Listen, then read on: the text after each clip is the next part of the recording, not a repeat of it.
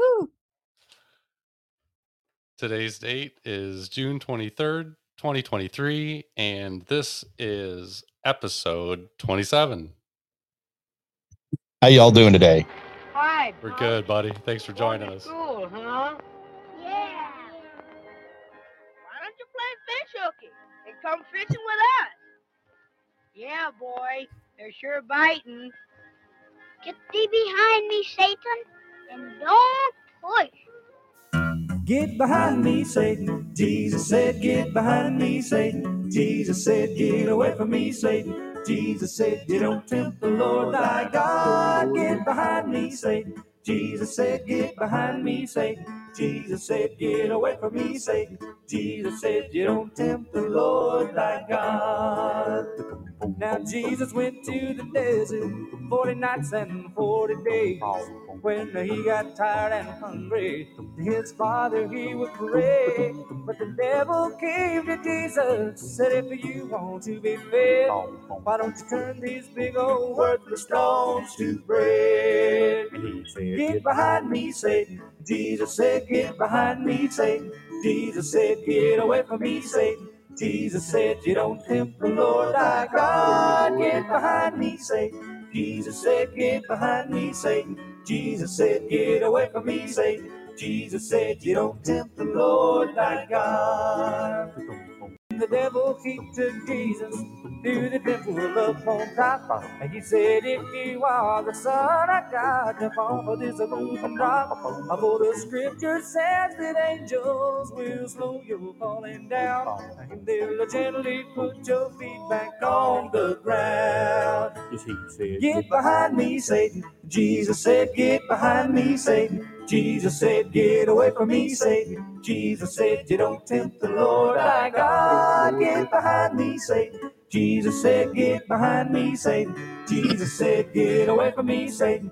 Jesus said, you don't tempt the Lord thy God. Ooh. Then the devil came to Jesus, to a mountaintop to show all the cities and the nations and the kingdoms here below. And the devil he told Jesus, you can have all that you see if you will just bow down and worship me. He said, get behind me, Satan. Jesus said, get behind me, Satan. Jesus said, get away from me, Satan. Jesus said, you don't tempt the Lord thy God. Get behind me, Satan. Jesus said, get behind me, Satan. Jesus said, get away from me, Satan. Jesus said,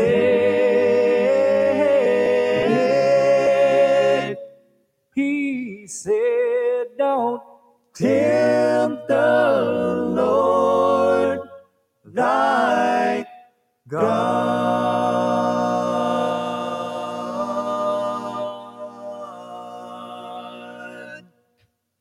Hello and welcome to This is an official Godcast.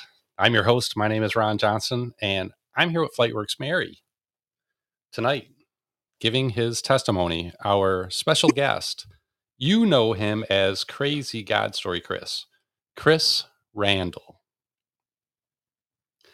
How are you guys doing tonight? Doing good. I'm doing How are you doing? fantastic. Fantastic. That intro was bouncy, man. That was fun. It really sets a mood. Yep. Yeah. It's not my normal thing that I listen to, but it's fun. That song's like from the 70s. And my first co-host, he's musically inclined. He's got a partner that he plays with, and his partner introduced that to him on a cassette tape about 20 some years ago, and he loved that song so much he's got it on his phone now. So I don't know how you get something from a cassette to a phone, but people are so smart these days. Oh, you can find you can find anything online now. I mean, yeah. Apple Music, Amazon, Spotify, Pandora, any of them. I mean, there's probably not a song that you can't find somewhere. Yeah.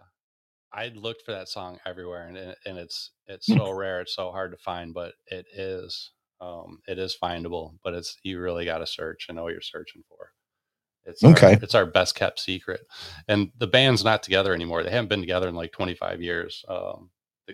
One of the guys that played on that used to make used to make mandolins, I think, for Gibson or something like that. Nice. Guy was just a genius, you know what I mean? And I think that's what he does now still, or something to that effect. I don't know, but yeah, it's real obscure, but it does set the mood. We like it. Nice. Yeah, I've worked on a few guitars. I've fixed a bunch of guitars and stuff, but I've never put one together from scratch. Like that's a whole nother special skill set to put a mandolin together to build one. That's pretty neat. Yeah, not me. I'm sure I could break a good one, but I don't know about putting one together. It's a lot easier to fix guitars than what I thought it was when I first started playing. So yeah. Mary, what's going on with you this week? What's the big news? I don't know. I don't really have any big news. Just trying to get my garden back in shape after being gone a week. Yeah, lots of weeds. And no rain. We haven't had rain in forever. At least here in Michigan, haven't had rain either. We had like 2 weeks of no rain, and then we had like a day where it spit a little bit in the middle of the night, and we're back on like a week with no rain. So it's been tough. I've been watering myself. We're supposed to get some rain now from, well, they said at 2:00 sharp it's going to start, and then it's going to go until next Tuesday. I wonder how they know that. What part of the country are y'all in? We're both in the Midwest. I'm in Minnesota. Yeah, I'm in Minnesota. Okay. Yeah, I'm in South Texas. Oh, sorry. Ron's in Michigan, though. We're all over the place. South Texas. Where I'm at, it's normal to go like 2 months without getting rain. Like, I mean, we don't get much rain here. We're real low rainfall. Yeah. So you say 2 weeks and then we get some rain. I'm like, oh, that'd be fun if we got rain every 2 weeks here. Yeah. Well, we got to fill 10,000 lakes, you know. Yeah, that's true. We're gonna get into a good one tonight with Chris. Chris, you had us worried for a second. We thought we were going to do Bible trivia. He popped in right at 7:00 for the listeners. So no, Mary and I were just beading sweats. Yeah, no, I knew it was going to be. It was going to be pushing it there for a minute, but I was like, I'm gonna get there. I'm gonna get in there in time. So yeah. Thanks. Well, I had 300 Bible trivia questions ready. Good times. No, I said I'd be here, and I texted today. I was like, I'm gonna be there right before 7. They were like, someone had texted and said, we're gonna send you the link at half hour before. I was like, I'm not gonna be there by that. Just I knew how my day was going, and I was like, I'm gonna be there, but I'm gonna make it on time. So that's all right. Oh, we're glad you're here. Yeah. We did. So, I knew we wouldn't need a whole lot of preps with you. You've been on some podcasts before, so we weren't really worried about prepping with you, so that we weren't that concerned. But then at 7, we were a little concerned. Okay, but we're so glad you're here. Thank you, Chris. Yes. I'm excited to be here, man. I'm real excited. And again, I apologize. It's not normally I get into things like early. Today was just one of those days. Man. You ain't kidding, brother. Yeah. So. But no, yeah, I'm to be here and just talk about Jesus, man. I could talk about Jesus a whole lot. That's something I never have a hard time doing, or what he's done in my life. So I'm excited to get to do that. So well, good. I hope that's contagious for our listeners, because we need more people like you, brother. Thank you for being here. We're going to get into your testimony here shortly. Before we do, a couple announcements and a beginning prayer. For announcements next week, we're going to have Murphet here. That's episode 28. She's going to be here next week. And the week after that, we're going to have In Pursuit, a couple of Bard's Nation's finest right there. So please, you don't want to miss that. And also this week, Mary and I are both very excited. We've got a young lady coming on. She just signed on with us September 15th. And we're not excited about the suffering that she's went through, but we're really excited about what God did in her life and what God pulled her away from. This is going to be an incredible testimony. She's suffered 33 years of abuse in her life, things that include satanic ritual abuse. She was forced to marry trafficking John. There were churches involved in this abuse. She was held at gunpoint. I mean, she's just lucky to be here. But just an incredible story. When you hear it, you know that there's no other way to pull through something like this without Jesus. It's just the only way. She never had a chance without Jesus. And it's an incredible story. We're really excited about it because it's going to be something different than we've ever heard here. on the Godcast. Wow. And we want to have something for every listener. And I know there's a lot of listeners out there that this is really going to benefit them. So we're really, like I said, we're not excited about the tragedies in her life, but we're excited about what God did. He rescued her out from underneath all of that. And again, she's coming on September 15th. That's going to be a great testimony, and we're really looking forward to that. Okay, so before Chris, please, if we could get into a beginning prayer, I'll go ahead and pray for us all. If we could all bow our heads, close our eyes here. Dear Heavenly Father, thank you so much once again for having us here on Friday. We always get so excited on Friday because we get to talk about you, God. We were here to do nothing but praise you and to glorify you. We thank you so much for bringing Chris to us so Chris can share his crazy God story with us all, the story about you. God, thank you so much. Thank you for your son. Thank you for Jesus. Thank you for that sacrificial lamb that you gave us and the blood of Christ that saved us all from the sin that we go through every day. Lord, without you, we would have nothing. Thank you so much for being here with us tonight, Lord. Thank you for your word, for the Bible. I don't know what I would be and who I would be without that, Lord. We're so grateful for the word. So many people don't have it, but we have it, and we're so grateful for that. Thank you for our listeners that are here joining us tonight. Thank you for the listeners that will listen in the future. We pray that if there's anyone out there that does not know your son, Jesus Christ, as that Lord and Savior, that this will help them draw closer to you, Lord. And we pray for salvation for those who are not saved listening for this.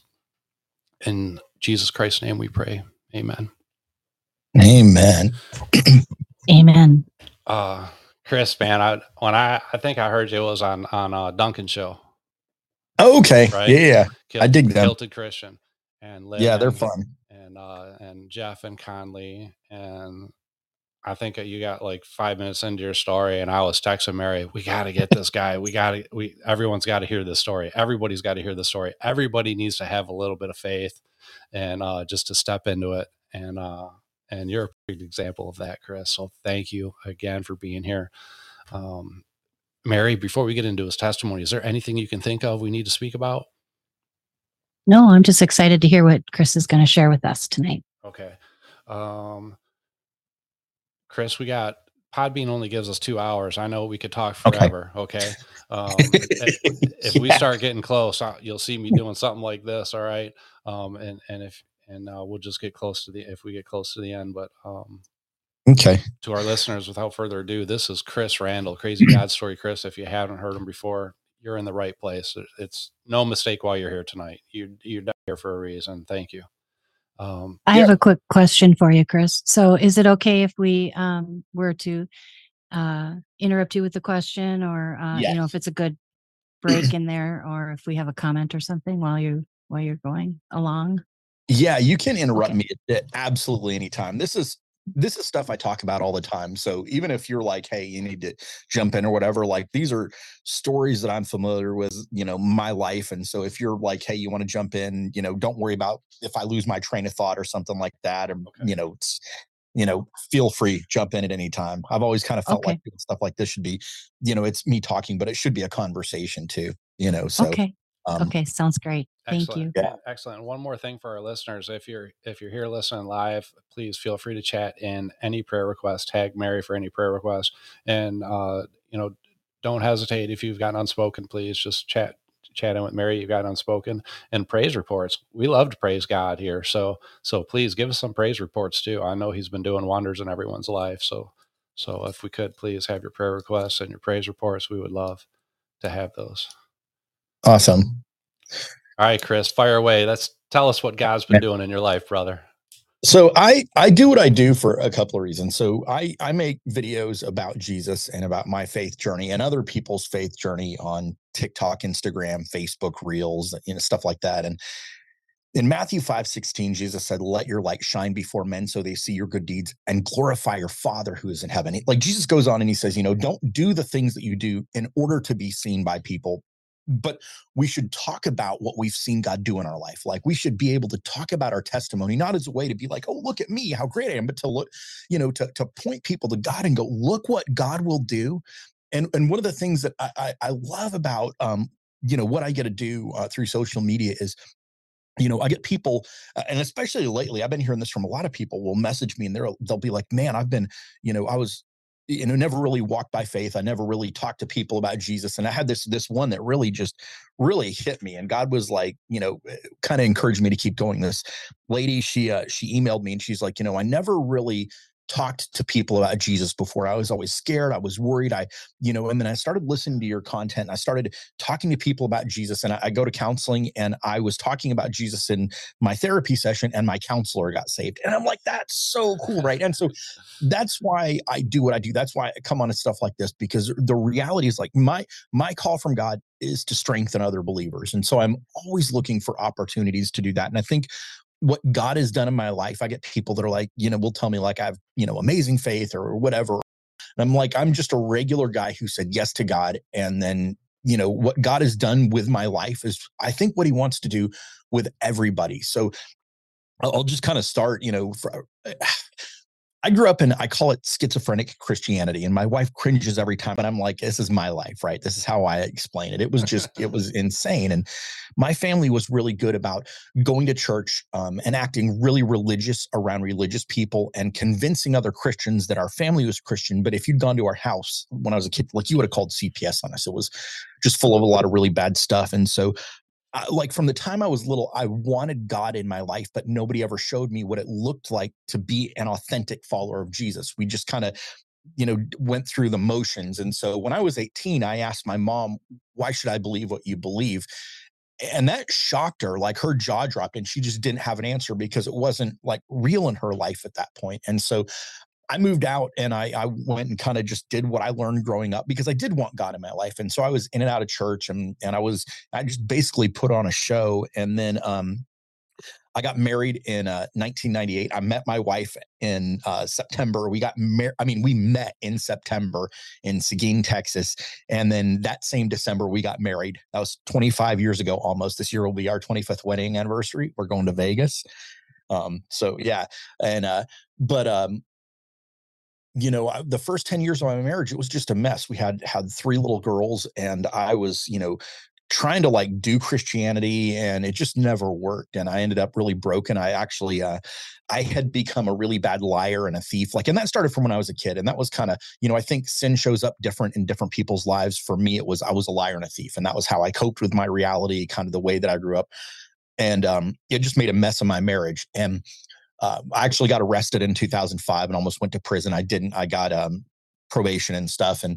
But in 2008, I got to this point in my life where I was just fed up. My life was falling apart. I had tried to change myself over and over and over. And growing up, I'd gone to summer camp multiple times and I told God, I'm surrendering my life to you. Or I said the sinner's prayer. I think I said the sinner's prayer, before the age of 30. I probably said it, several dozen times. I told God I was rededicating my life to him. But the thing was, I always held on. Like I would tell God I was surrendering my life to him, but I would hold, it was really just me surrendering like 99.999% of myself to God. And I'd always hold back a little bit. And I didn't even realize that's what I was doing, but I always did. And so life would get wonky and I would just grab control back. And so the way I was surrendering was just really not surrendering at all. It is all or nothing with God. There is no in between. It's like you're either pregnant or you're not. There's no, well, I'm kind of halfway pregnant. It's, it is all or nothing. Yeah. And so in December of 2008, I was tired. I was fed up and I was at home alone. I'd heard lots of people in the past talk about how God had changed their life. And so for the first time, I put my faith in Jesus and I surrendered my life to God at that point. I was done. That was kind of the first act of faith that I had was after I put my faith in Jesus was to surrender, legit, just surrender. God, you have control of my life. And at that point, my life just went on this crazy, amazing roller coaster. It's never been the same since. One of the things, I started reading the Bible right away. I'd read the Bible on and off most of my life, but at that point, it was like God reached into my soul and took the DNA of who I was and changed it. And my wife saw a change in me right away. I started reading the Bible in a new way because I'd read it on and off, but for the first time, reading the Bible, it started really making sense and coming alive. And I'm reading it and I'm like, oh, this is life, right? It was the greatest, it was better than any of the drugs I'd ever done or any of the other stuff I'd ever done. And I just voraciously was tearing through, I couldn't get enough. a buddy of mine had started going to this church in the town we live in. And he's like, hey, the pastor is going verse by verse through the book of James. You got to come check this out. So I started going to this church, like every chance I could get. I got plugged into this men's group and I was getting fed spiritually. Like I was growing spiritually. My wife was seeing a difference in my life. And so then,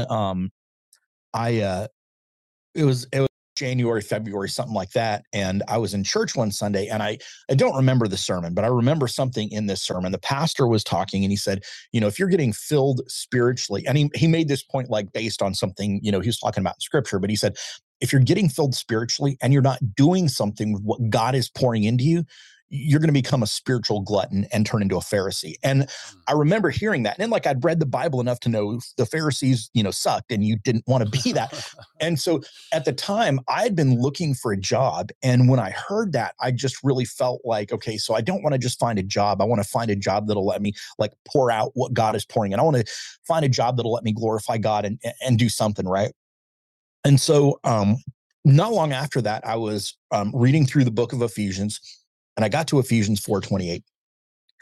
Ephesians 4:28 says, let him who stole steal no more, but rather let him labor, working with his hands, that which is good, so that he can have something to give to him who has need.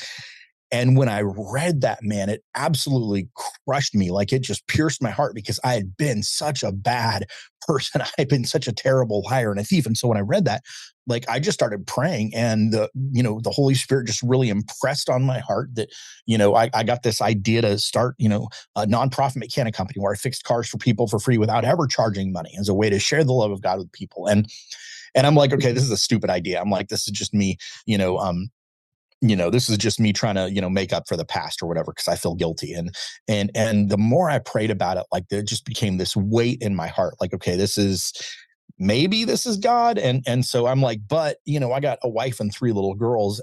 I got bills to pay, this isn't going to work. And so I'd got done reading Ephesians and I'd started reading Matthew. And I got to Matthew chapter 6, and Jesus in Matthew chapter 6 talks about how, if you look at the lilies of the valley, like they're clothed more beautiful than Solomon was. If you look at the sparrows, like you are infinitely more valuable to God than sparrows, and he takes care of them. And then Matthew 6:33, Jesus goes on and he says, seek first the kingdom of God and its righteousness, and all these things will be added unto you, talking about our physical needs. And I remember when I read that, God was just like, look, if you do what I'm asking you to do, like I didn't hear like an audible voice, but this is just what I felt, what was God in my heart, that he was going to meet my needs if I did what he was asking me to do. And so I'm like, okay, this is still a dumb idea, but, let's roll with it. One night I kind of took my first step of faith into that. And, me and my wife were at home in the living room and I was just like, hey, I want to talk to you. And then I told her what I thought God wanted me to do. I didn't tell her why or anything like that. I just told her, hey, I think, I'm trying to find a job and I think God wants me to start fixing cars for people for free as my full-time job. And she said, hold on a minute. And now here's the thing. So this is probably at that point, the scariest thing I'd ever done in my life, because I'm telling my wife, like my wife knew I was a rotten person. Like she knew the kind of person I'd been before. And so I'm telling my wife that I want to work for free without getting a paycheck, right? I'm like, and so when I told her, it wasn't just like this casual conversation. It was like I was afraid, like I was really like nervous, kind of freaking out. But I'm like, I think this is what God wants me to do. And I had really made a point of I'm going to surrender my life to God. He's got control. So if this is what he wants me to do, I'm going to tell my wife, and I'm trying to figure out how am I going to convince her that this is what I'm supposed to do. But my wife says, hold on a minute. She went to the bedroom. She came back out, not with a gun or a knife, which is what I thought at first. But she comes back out with her Bible and she says, I want to show you what God has been telling me. And she opens her Bible to Ephesians chapter 4, verse 28 and read that passage, let him who stole steal no more. And wow, that's confirmation right there. Yeah. And God had been preparing her for that conversation. He'd been preparing both of us. Like I didn't have to figure out how to convince my wife to let me do this ridiculous, insane thing. Like I just had to be obedient to God. He went before me to make everything happen. And so, and one of the things like I tell people, I get people all the time that'll, I did end up running this business. I ran it for years, and I get people all the time that will message me and they're like, so I want to start XYZ business. I want to start this ministry, right? A homeless ministry. And, but before I can start a homeless ministry, I need someone to donate a building. I need someone to donate vehicles. I need all this stuff. And what I always tell people, like I had this guy the other day, he told me, God wants me to start a free like home repair business, but I need tools and money. And can you give me a truck for free? And I'm like, and I'm just like, that's not how God works. Like I think of like when the Israelites crossed into the promised land, God told them, walk into the Jordan River. And when the priests are in the Jordan River with the Ark of the Covenant, then I'll make the river stop, right? Like they had to walk by faith into what God was telling them to do before they got to see God, before God said, okay, here's how it's going to work. When Jesus told the disciples, hey, we got 5,000 people, how are we going to feed them? And they're like, dude, Jesus, we got a sack lunch. And so they took this sack lunch, these two fishes and 5, bread rolls, gave it to Jesus. He blessed it, and then he gave it back to him. And as they passed it out, like it just kept multiplying, right? They had to take the step of faith, of obedience, and then the provision showed up. And that's really what happened with me. I had to, by faith, tell my wife, I want to do this like idiotic thing. And I saw that God's provision was already there. And so I'm at this point where I'm like, okay, so like I'm really new to like legitimately being a follower of Jesus, to legitimately being a Christian. And I'm like, okay, so I think maybe I'm just trying to make amends for my past, to atone for like what I've done. This is the stupidest thing ever, right? You can't run a business for free. I'm like, I know I'm reading this stuff in the Bible, but I was just like, God, if this is what you want me to do, like I want to obey, but I'm just not sure if this is really you or if this is, just this dumb idea in my head. So if it's you, I just need to know and I'll do it. And so I got a phone call a few days later from this guy named Mark Schwartz. He's a pastor at a Pentecostal church in the town that I live in. And he knew I was a mechanic, but didn't know anything about like what I was thinking. Like no one knew what I was thinking about, right? My wife did, and that was it. And so he calls me up and he's like, hey, we got this dude named Derek that goes to our church. His car is broke down. It's been broke down for a while. Can you go look at it? And I'm like, yeah, sure. Cool. And so I went and looked at his car, and it was like this mid-90s Chevy. I want to say it was a Beretta or a Cavalier. This is 2009. So I know it was one of those two, but I don't remember which right off. But I look at it. He'd thrown a rod in his engine. And that means it's what we call catastrophic engine failure. It cannot be, well, so you could fix it, but it would cost like 3 times more than the price of a new car to fix that engine. Like it had blown the side of the engine open. So like, this is not repairable. It's completely, trashed. And then, he told me, before my engine blew, my transmission had been slipping and my power steering pump and my alternator were also going out. And I'm like, I can't help this guy, right? He needs thousands of dollars of parts, like an engine and a transmission.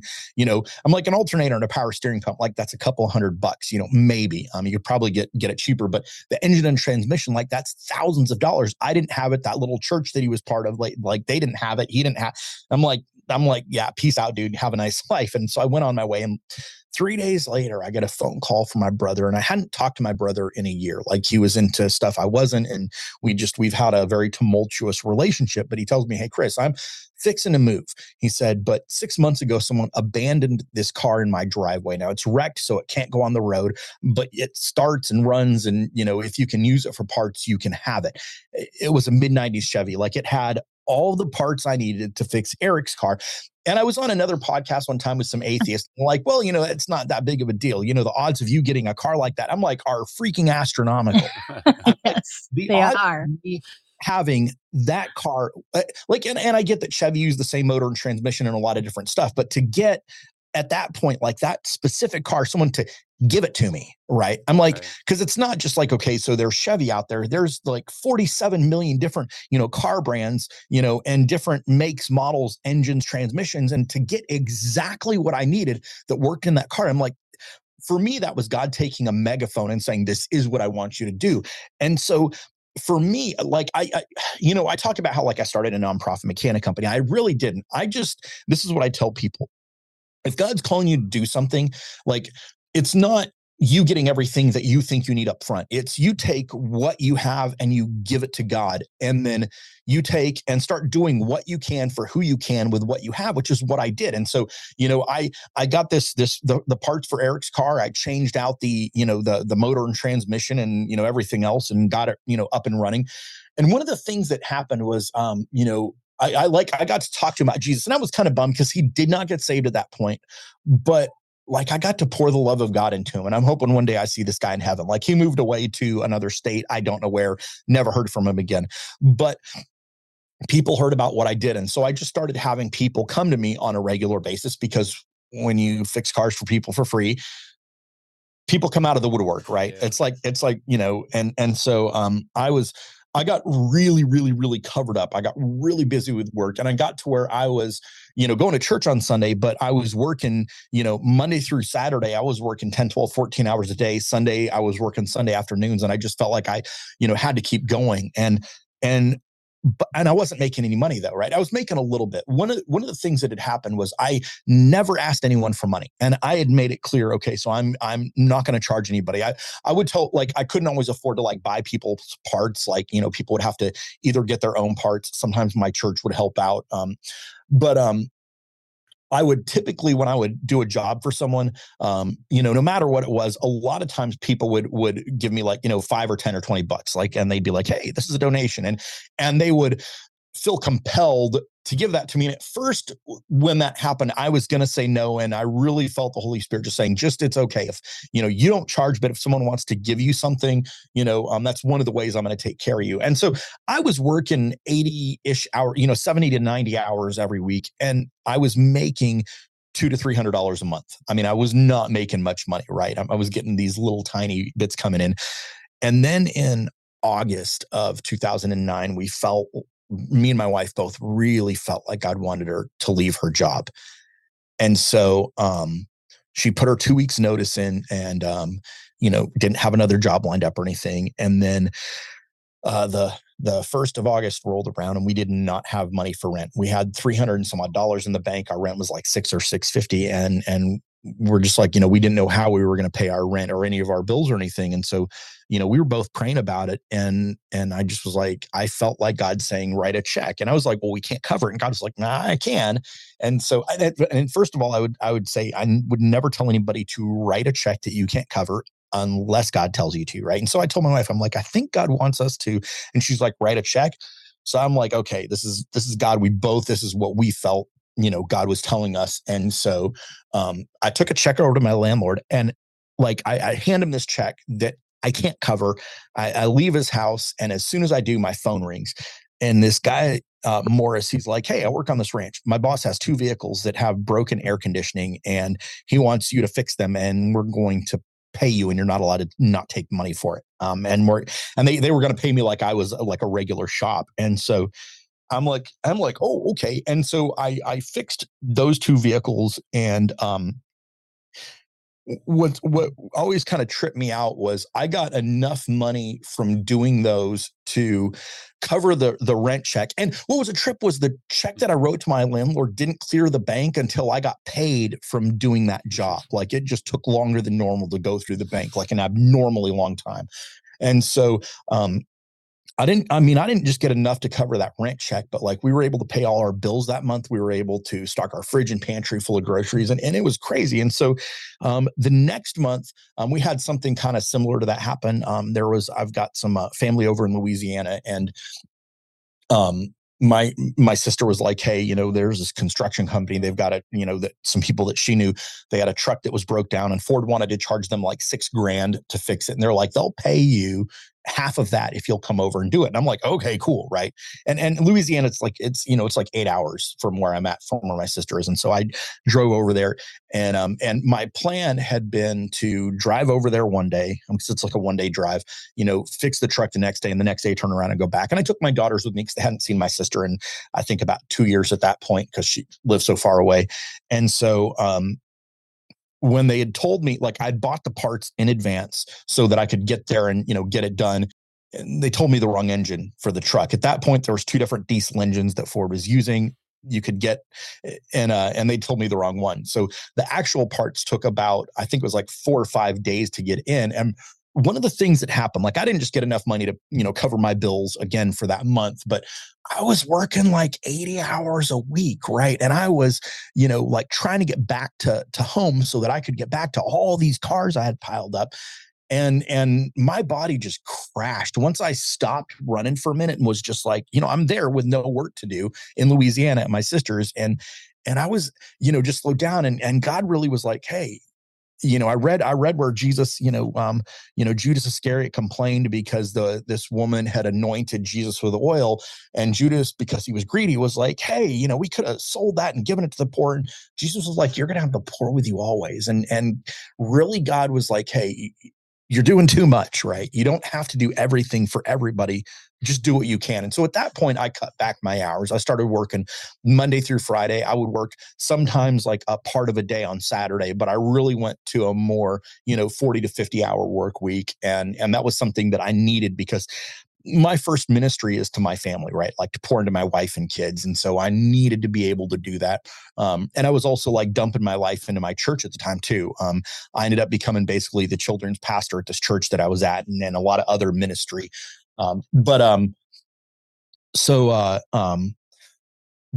done with that, went home. And the next month, my wife got a job as a property manager at an apartment complex. And so this place where they had an apartment complex, they had some townhomes and some other things. And so in addition to like her regular salary, they're like, you have to live on site at the apartments. And so they gave us an apartment free. They covered our the water was included in the apartments, but they also paid the majority of our electricity every month. And so it was like God just going, and people were like, oh, you were taking advantage of your wife. You're off doing this play thing and you're making her work. My wife was on board with what I was doing. Like my wife was excited about it. This wasn't like me taking advantage. This is my wife like, oh my gosh, this is like crazy the way this is working out. Right.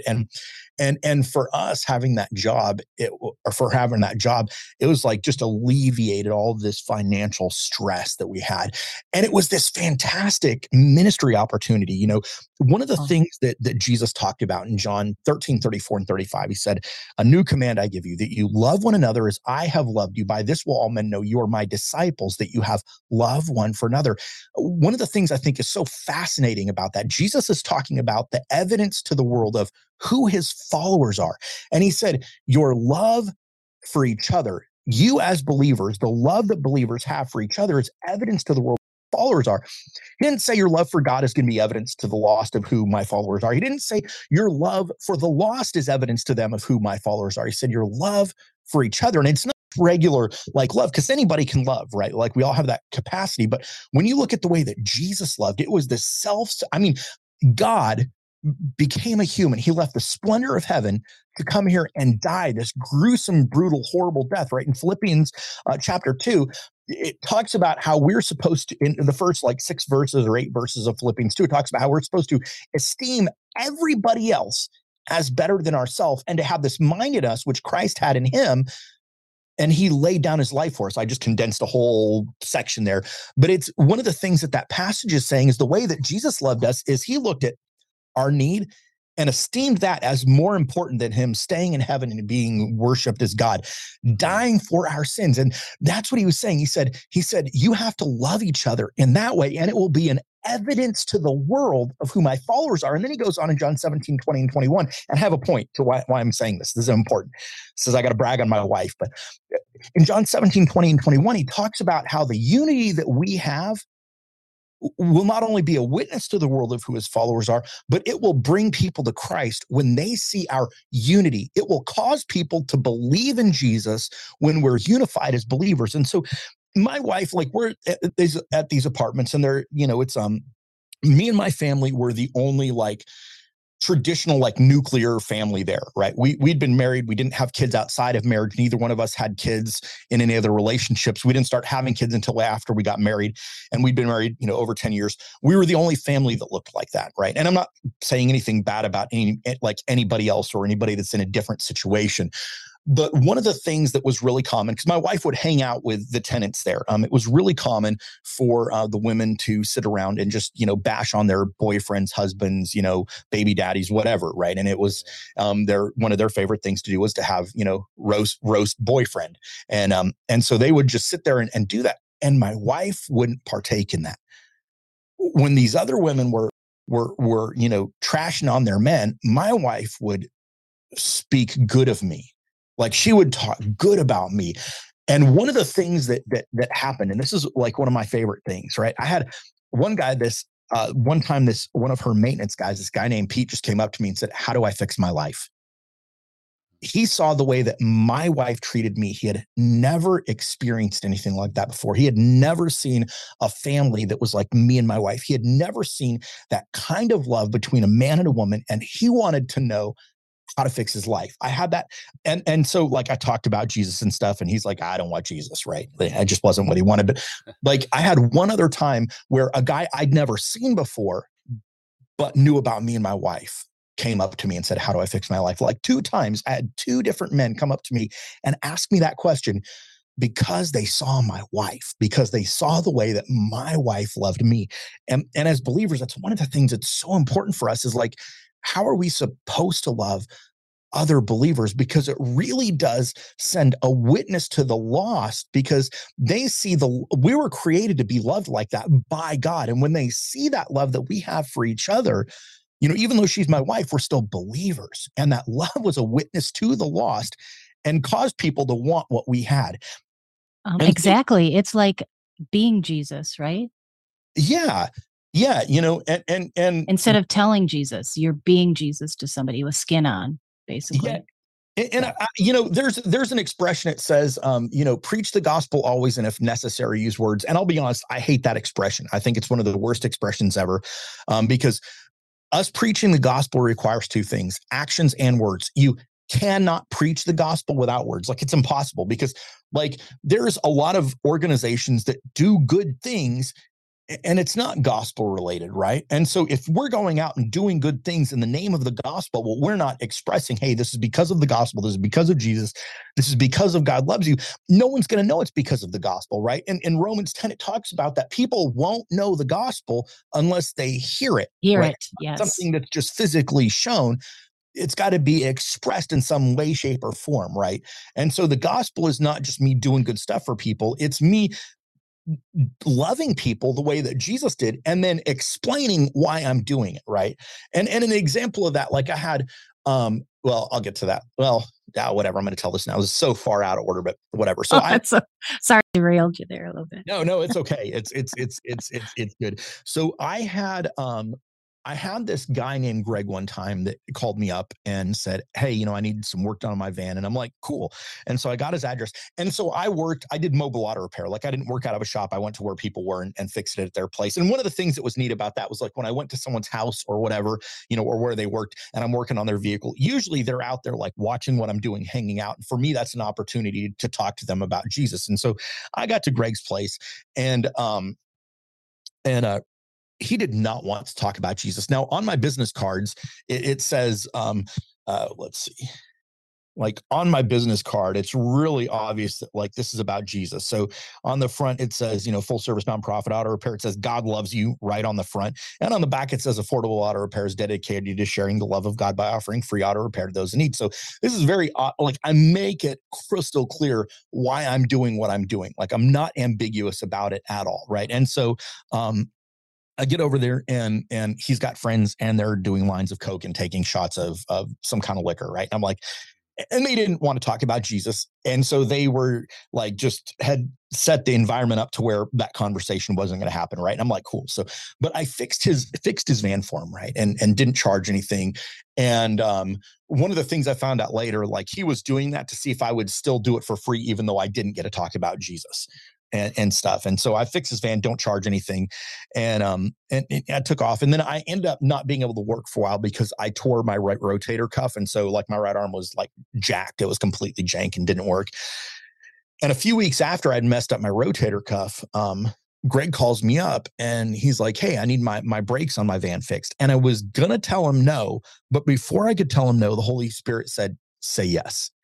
And I'm just like, okay. So I told him yes. And now the thing is like the van he had, the brakes were super easy to replace. And I already knew it. Like I knew going like what it was set up. Like, I mean, I literally could do it with one arm because I did it with just my left arm. My right arm wasn't working, and it was just a really one of the easiest brake jobs in the history of the automotive industry. But I was thinking, oh, good, this is my opportunity to share the gospel with this guy. That's what I'm thinking. God wants me to do this so I can share the gospel. He's going to get saved. It's going to be great. And so Greg gets over there. Like, I didn't go to him. I had him come over to me because I was hurting. I didn't want to have to drive and lug tools around. I was like, come over to my place. And so he came over, pulls up in my driveway, and I'm going to try and talk to him about Jesus. But before I could say anything, he said, "Chris, you changed my life." He had had bad experience with Christians before. And he says, "Me and my wife have never seen a Christian do anything like what you did. We thought that once I didn't talk to you about Jesus, like, you were going to charge us, and you didn't." And he said, "So me and my wife, after you left, like, we found a church, we started going, we took our boys, we heard the gospel, we got saved, and we're about to get baptized." This is years ago. I still see this guy where me and him are still friends. Right. And that's so God. Yeah. And but here's the thing. And this is why it's so important. Like, preach the gospel always. And if necessary, use words like my life preaches the gospel, but it wasn't just my life. I verbalized it. Like, he knew why I was doing what I was doing. I wasn't just some person doing some good thing for him. Like, he had my business card right in my phone book ad, which was, I didn't even pay for a phone. That's a whole other thing. But, everything I had this guy, one time I'd fixed this car for this 19-year-old kid. And apparently, I didn't know this at the time, his granddad owned a phone book company. And for those of you that are young, they have this thing called a phone book where it's basically thin paper, kind of like a Bible. You open it up, it has numbers for every business in the town you live in, and it has every person's phone number. So before there was Google, you had to go to a book to find phone numbers. So if you wanted to find pizza, what a phone book is. Do what? Isn't it crazy? You got to explain what a phone book is, but that's the world we live now. I saw this video the other day. This girl, she was like 19, and she's on TikTok, and she's like, "I've got $1 million idea. This would be so huge." She's like, "I nanny for this couple. I was in the park across the street from the house with one of the kids, and I was trying to call the house, and no one was answering the phone. Like, I couldn't get hold of the other people there." And she goes, "What they need to do is invent a phone that stays at the house, that everybody gets to use, that never leaves the house. And it should have like a cord attaching it to the wall somewhere so that it can't leave." Right. That's $1 million idea. Wow.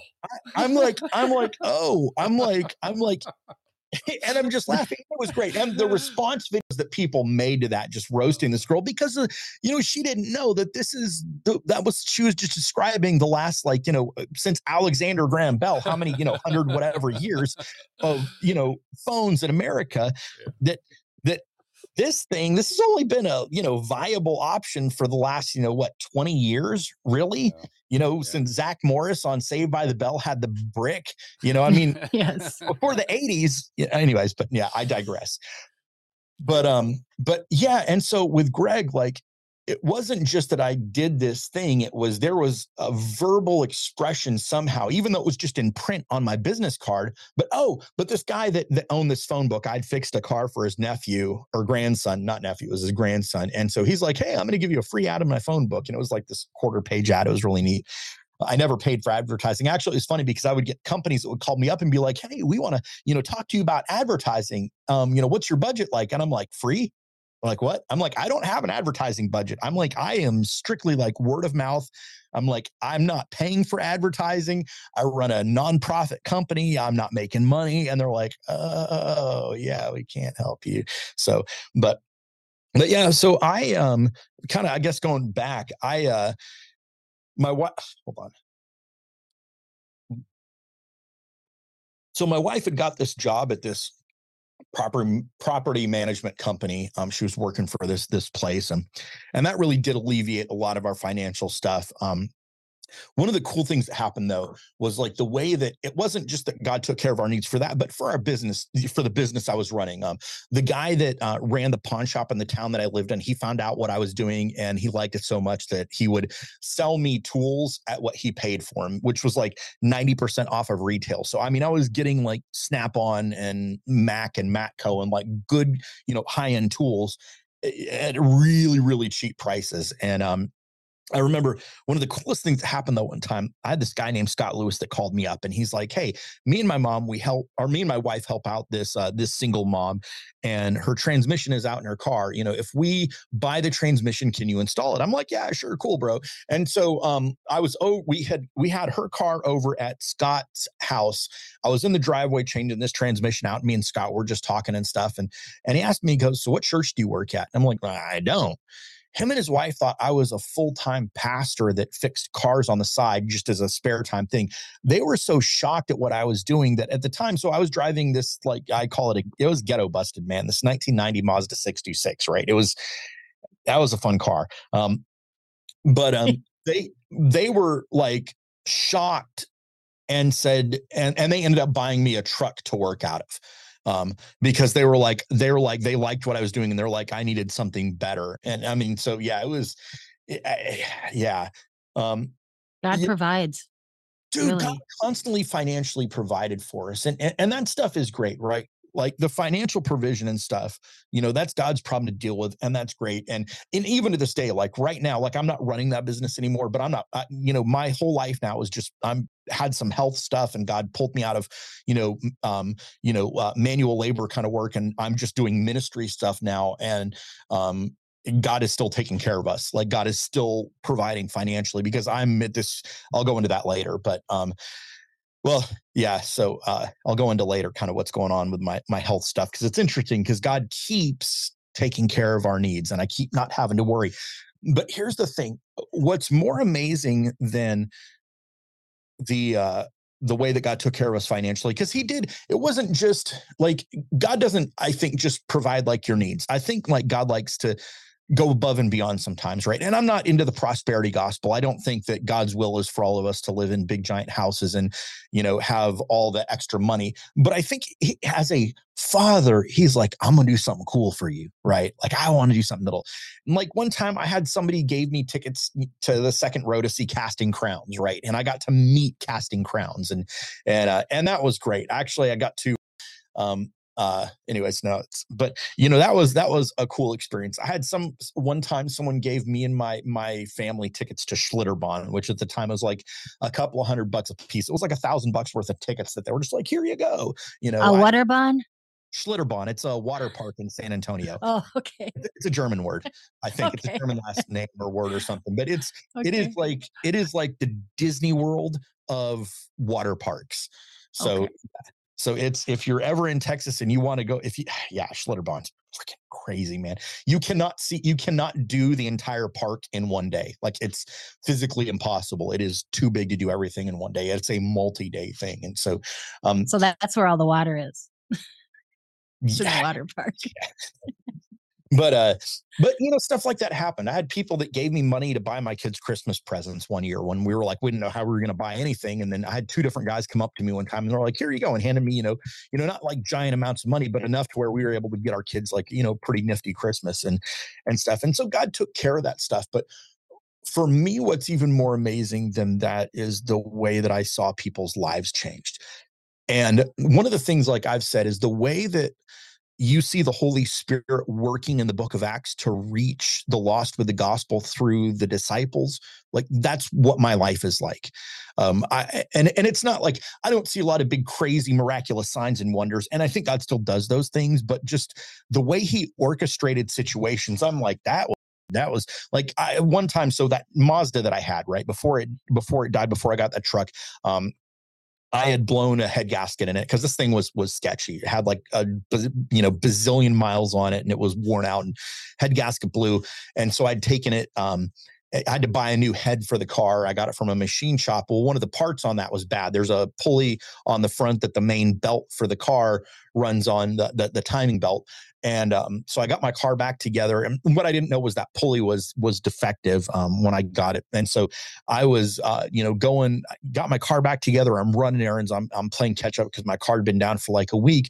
And I'm going up this overpass, and my car stalled out and died. And I was able to figure out pretty quick that pulley had broke because the place I got it from sold me a part that was not great. And so usually that means that this car is toast, not going to be fixed. It is beyond repair, and there's no saving it. And I thought, I'm thinking I need an engine, right? And so I called one of my buddies, Randy Rozaki, and he worked in Corpus Christi, not far from where I was at. And he's like, yeah, as soon as I get off work, I'll come, come help you out. And so he came, and we pushed my car off of the side of the highway out down the side street, and in this pretty sketchy neighborhood. And this kid, we we're parking in front of this house. The 17-year-old kid comes out and he's like, hey, this is not a great neighborhood. I'll watch your car for while you're gone. Right. And so I'm like, cool. And so, Randy took me to his house. I borrowed his truck. I went and got a tow dolly and got my car. But on the way back to Randy's house, we're both like, dude, I got to talk to this kid about Jesus when I get back. And so I get back, I got the tow dolly, I'm loading my car on, and this kid was helping me, and I shared the gospel with him. He had grown up in a really religious house, but had never heard the gospel in his life. And so when I shared it with him, he's excited. He gives his life to Jesus, right? And what's a trip is I get my car back to my house, and this was something that should have been catastrophic engine failure. It wasn't. It was a $24 fix. Like, the thing that broke should have destroyed the engine. It didn't. And I went back a few months later, because this kid has my phone number and stuff. He knows I'm a mechanic and what I do. And a few months later, he calls me. He's like, hey, we need help with our family car. And I went and looked at it.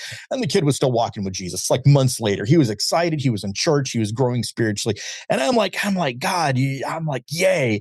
I had one time I had this lady named Ann that called me up to fix her Jeep. And this lady she's like a leftover hippie from the 70s, right? I mean, this lady's she's out there, and she talks to plants and stuff like that, and spirit beings, and I don't know, right? And so she asked me, she's like, she figures out I'm doing this for free, and she asked me, well, why am I doing it for free? And I was like, well, I fix cars for people for free as a way to share the love of God with people. And she was disgusted. She's like, she hated God. She hated the idea of God. And so I'm like, cool, right? We won't talk about God. And so I fix her Jeep, go on my way, and I didn't see her again for a couple of years. And so when I finally saw her again, I was actually in Bible college getting a degree in biblical studies. And so I ran into her at the grocery store, and we were just catching up, and she asked me what I'm doing. I'm like, well, I'm in Bible college, because I'm always trying to bring Jesus into the conversation. I'm always trying to talk to people about Jesus. And so, I tried to bring that up. And when I said that, she's like, oh, I'm getting more spiritual. And it's like, what does that mean? And she's like, I'm looking into all these different religions and stuff. Right. And then she asked me if I had a Bible, because she wanted to look into religion. Right. I keep Bibles in my car, extras to give away. Give her this Bible. And she calls me like a week later crying. And she's like, I've been reading Proverbs, and it was either 1st or 2nd Corinthians. And she says, I realized from reading that I'm a guilty sinner. I'm on my way to hell, and I don't know what to do. How do I get out of it? Oh, wow. And I shared the gospel with her, and she gave her life to Jesus. I'm like, I had nothing better. There's yeah, nothing better. And the thing is, we don't okay. And so, yeah, I did that, but there's so many times where I saw God save people, and it wasn't because I did anything special. It wasn't okay. So I got to meet her. I got to meet Greg because of the business that I was running, but there was so many people, like that kid where my car broke down. Me meeting him and talking to him and sharing the gospel had nothing to do with the fact that I ran a nonprofit mechanic company. I could have just had my car break down, and if I was willing to talk to this kid about Jesus, he would have got saved. One time I was with my daughter, and I wear glasses. I don't always wear them because they glare, and I don't have them on right now, but I needed a new pair of glasses. And so I'd gone to this place in Corpus Christi. I live near Corpus Christi. I'd gone to this place in Corpus Christi to get a pair of glasses. And it's one of those places where you get your glasses in about an hour, right? And so I'd gone in, and my daughter was with me, and she was probably 8 at the time, 9, something like that.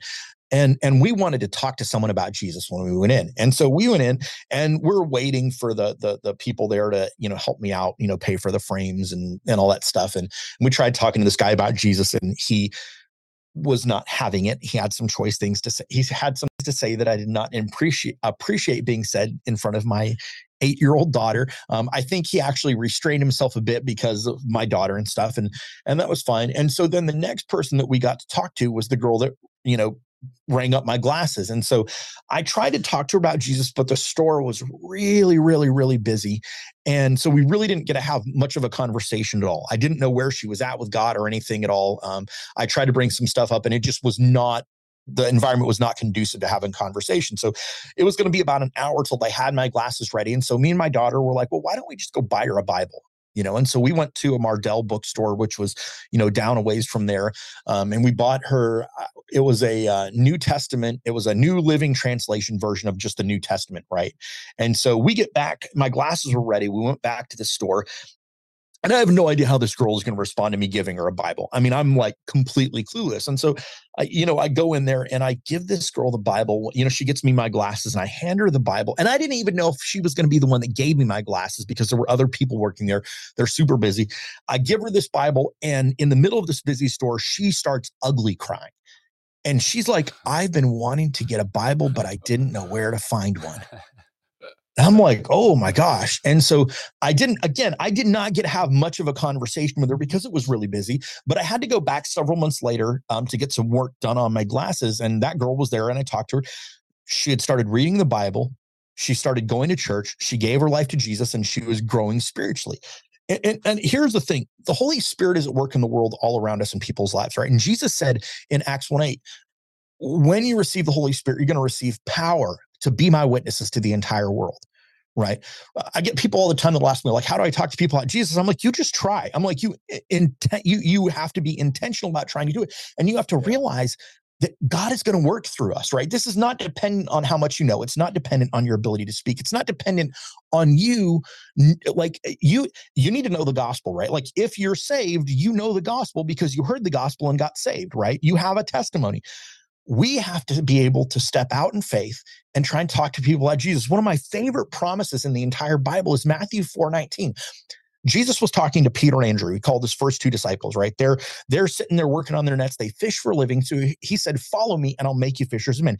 He was using language that they understood, but he was making a promise to everybody. He was saying, if you follow me, I'll make you fishers of men. If you follow me, I will transform you into what I want you to be. If you follow me, I will use you to bring people to me, right? We're so focused on like, okay, so what's our program or plan or whatever for going out and doing whatever? I'm like, follow Jesus, man. I'm like, if you just follow Jesus, he's going to do the work through you.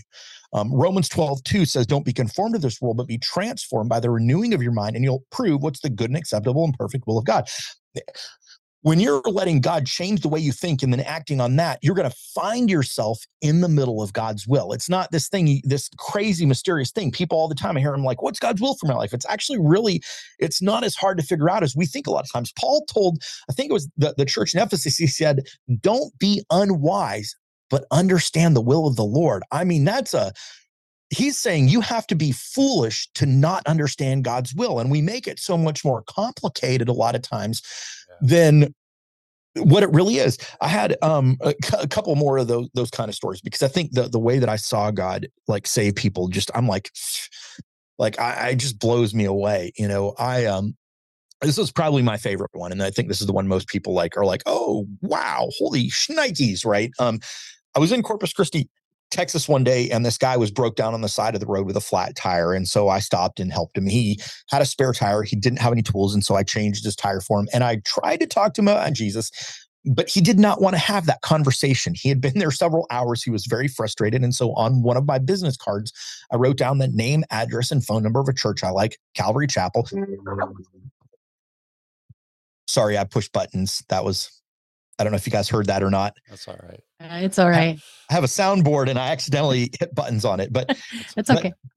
I always tell people, if you're looking for a church in your area, check out Calvary Chapel. If they when they're good Bible teaching churches, they love people well. I don't go to one right now, but it's a shameless plug for that church. I like what they do. But anyways, so on one of my business cards, I wrote down the information for this church, Calvary Chapel in Corpus Christi, Texas, and gave the guy my card, and I went on my way. He went on his way, and I didn't think about it again for like a month until this guy, Ron Loveday, that goes to the Calvary Chapel in Corpus, called me, and he said, hey, the next time you're in town, I want to buy you a cup of coffee and talk to you about that guy. Because I don't live in Corpus. I live outside of town. And I live in another town not far from there. But so I go and I met with Ron, and Ron is like, look, the guy he stopped to help was a drug enforcer for a living. Like, he was the guy that made sure drug dealers got paid or bad things happened. He had been wanting to get out of that lifestyle. And so when his tire blew out, he had been on his way to kill the 5 guys he was working for. That's his exit strategy out of that.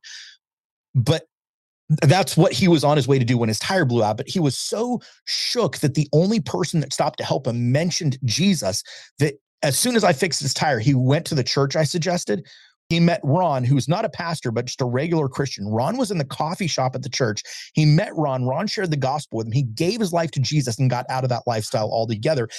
And this happened, a little over a decade ago. And when I'm in Corpus Christi, I'll go back to Calvary Chapel to visit sometimes when I'm in that area.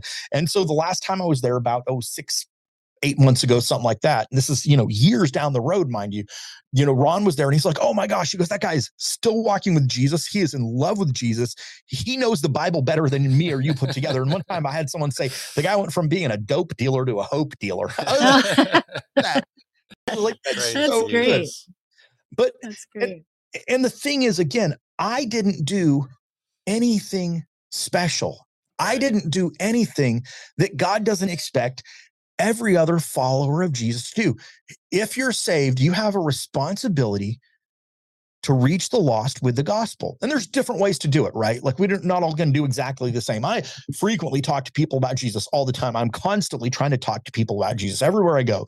It's like what I'm always trying to do. Here's the thing. The Holy Spirit is going to work through us. I had one time this guy, this is okay. So this is just like that's such a great example of all I did was tried to plant a seed. I didn't do anything special. What did I do? I tried to tell a guy about Jesus. He didn't want to hear it. So I suggested a church. That's all I did. I didn't do anything special. Right. Yeah. I believe that God knows who is and isn't going to try and live in obedience, right? He knew the Holy Spirit was at work in that guy's life. Right. He was already at work in that guy's life. And so he knew that if I stopped, I would try and talk to this guy about Jesus. He knew that I would suggest that he go to that church. God knew what I was going to do. And so I believe that God put me in position to go meet with that guy. Right. He didn't have anybody else stop because the people that went by before wouldn't have done what I did. And I didn't do anything special. I did what God expects from every single follower of Jesus, which is to try and talk to people about Jesus. There is nobody who God is like, you know what? I've saved you. And now you don't need to talk to people about Jesus. Just go to church on Sunday. That's all I want. God doesn't want that from there's nobody that's like God's plan and purpose and will for their life. This is one last one. And this is kind of one of my favorites about really how God speaks through us if we just step out in faith, right? And stepping out in faith to talk to people about Jesus means I'm going to trust that God is going to work through me to talk to people about Jesus. So I had this guy, hold on. I needed some water. I had this guy that brought his truck to me one time, this guy named David, and he brings his truck to me. Now I'm constantly saying different things to talk to people, right? I'll go through phases where I just tell everyone, hey, Jesus loves you. Do you know Jesus? Or I'll say, can I pray for you? Different things, right? Well, I'd gone through this phase and I was in about 3 weeks into it where I was telling people, Jesus loves you and he wants you to know him. And so that's what I'm saying to everybody. So this guy, David, comes to me, brings his truck, wants me to work on it. And I was going to tell him, hey, Jesus loves you and he wants you to know him. But what came out of my mouth was God loves you and he wants you to know him more. I had not planned on saying that, but when I did, David, his jaw dropped and he's like, oh my gosh, me and my wife, we were talking this morning about how we know God and we know God loves us, but we don't know him that well. And we want to know him more, but we just don't know how. Oh, wow. And we sat there for 45 minutes talking about what it looks like to have an active, relationship with God where you're getting to know him more in an intimate relationship. You see, the Holy Spirit knew what he was doing in David's life. The Holy Spirit was at work in the life of David and his wife. That's the Holy Spirit that lives inside of me. It's the Holy Spirit that lives inside of everybody who's been born again. And the Holy Spirit who lives inside, who was working in David's life, lives inside of me, knows what he's doing in David's life. And so when I try and just step out in faith and try and talk to David about Jesus, the Holy Spirit spoke through me directly to David. Now, I didn't feel like Holy Spirit goosebumps. I didn't feel this divine thing come over me. It was just God changed what I said to this guy. And that's the way that God is constantly working people's lives, right? We don't have to do any big, giant, amazing things, right? People will tell me, oh, you have amazing faith. I'm like, there's no such thing as amazing faith. There's no such thing as big people say, well, you got to have enough faith. I'm like, no, it's not what Jesus taught. Jesus said, if you have faith the size of a mustard seed, you can say to this mountain, be moved, and it'll be thrown into the sea, right? God doesn't look at faith as like we have, some people have more or greater. Or, do you have faith? Because faith is something, if you have, you're going to act on it. Doesn't matter. People think faith means that you are this brave, bold adventure person with no fear, right? And they think like Lieutenant Dan on the mast of the Jenny during the hurricane, when Lieutenant Dan is up there screaming, "Is this the best you got?" Right? That's what they think. If you've never been Forrest Gump, I'm sorry for you. You're missing out. You need to go watch it. There's some questionable scenes in there, but it's such a phenomenal movie. But like when people think of faith, they think these people that are these super, that's not faith, man. Faith, people have said that faith is the opposite of fear, and that's not true. Fear is just something that tries to keep us from living by faith. If you look at the woman in the Gospels that had the flow of blood for 12 years that went and touched the hem of Jesus' garment, she was afraid. Like it tells us in that story, she was afraid. She didn't come boldly to Jesus going, "I need to touch thy garment, say that I can be healed." She snuck in. She just thought, if I could just touch his garment, like no one needs to see me. No one needs to know. It says real plainly that she was afraid, but she acted on her faith in spite of her fear. And that's what God's looking for from us. She had this fear of all the things that could happen, but she believed that if she touched the hem of Jesus' garment, that she would be healed. She had faith, and instead of being hindered by her fear, she acted on her faith. And that's what God is looking for from every single one of us. I'm still seeing God at work in my life today. 2.5 years ago, I broke my right ankle in half. Actually, it's closing in on 3 years. Holy cow, October of 2020, I broke my right ankle in half. So when I tore my rotator cuff, I had stopped running that nonprofit mechanic company full time. Like I couldn't actually pick my right arm up for like a year. I didn't have surgery. It had to heal. It's never complete. I mean, it's fine now. It's still like, it doesn't work perfectly, but I don't even notice it anymore unless I'm thinking, how's my arm doing? Like it doesn't bother me at all, but I couldn't work for like a year. And so that business at that point, God pulled me out of it. And he used that to transition my life. And there's been 2 major injuries I've had where God has used them to transition my life.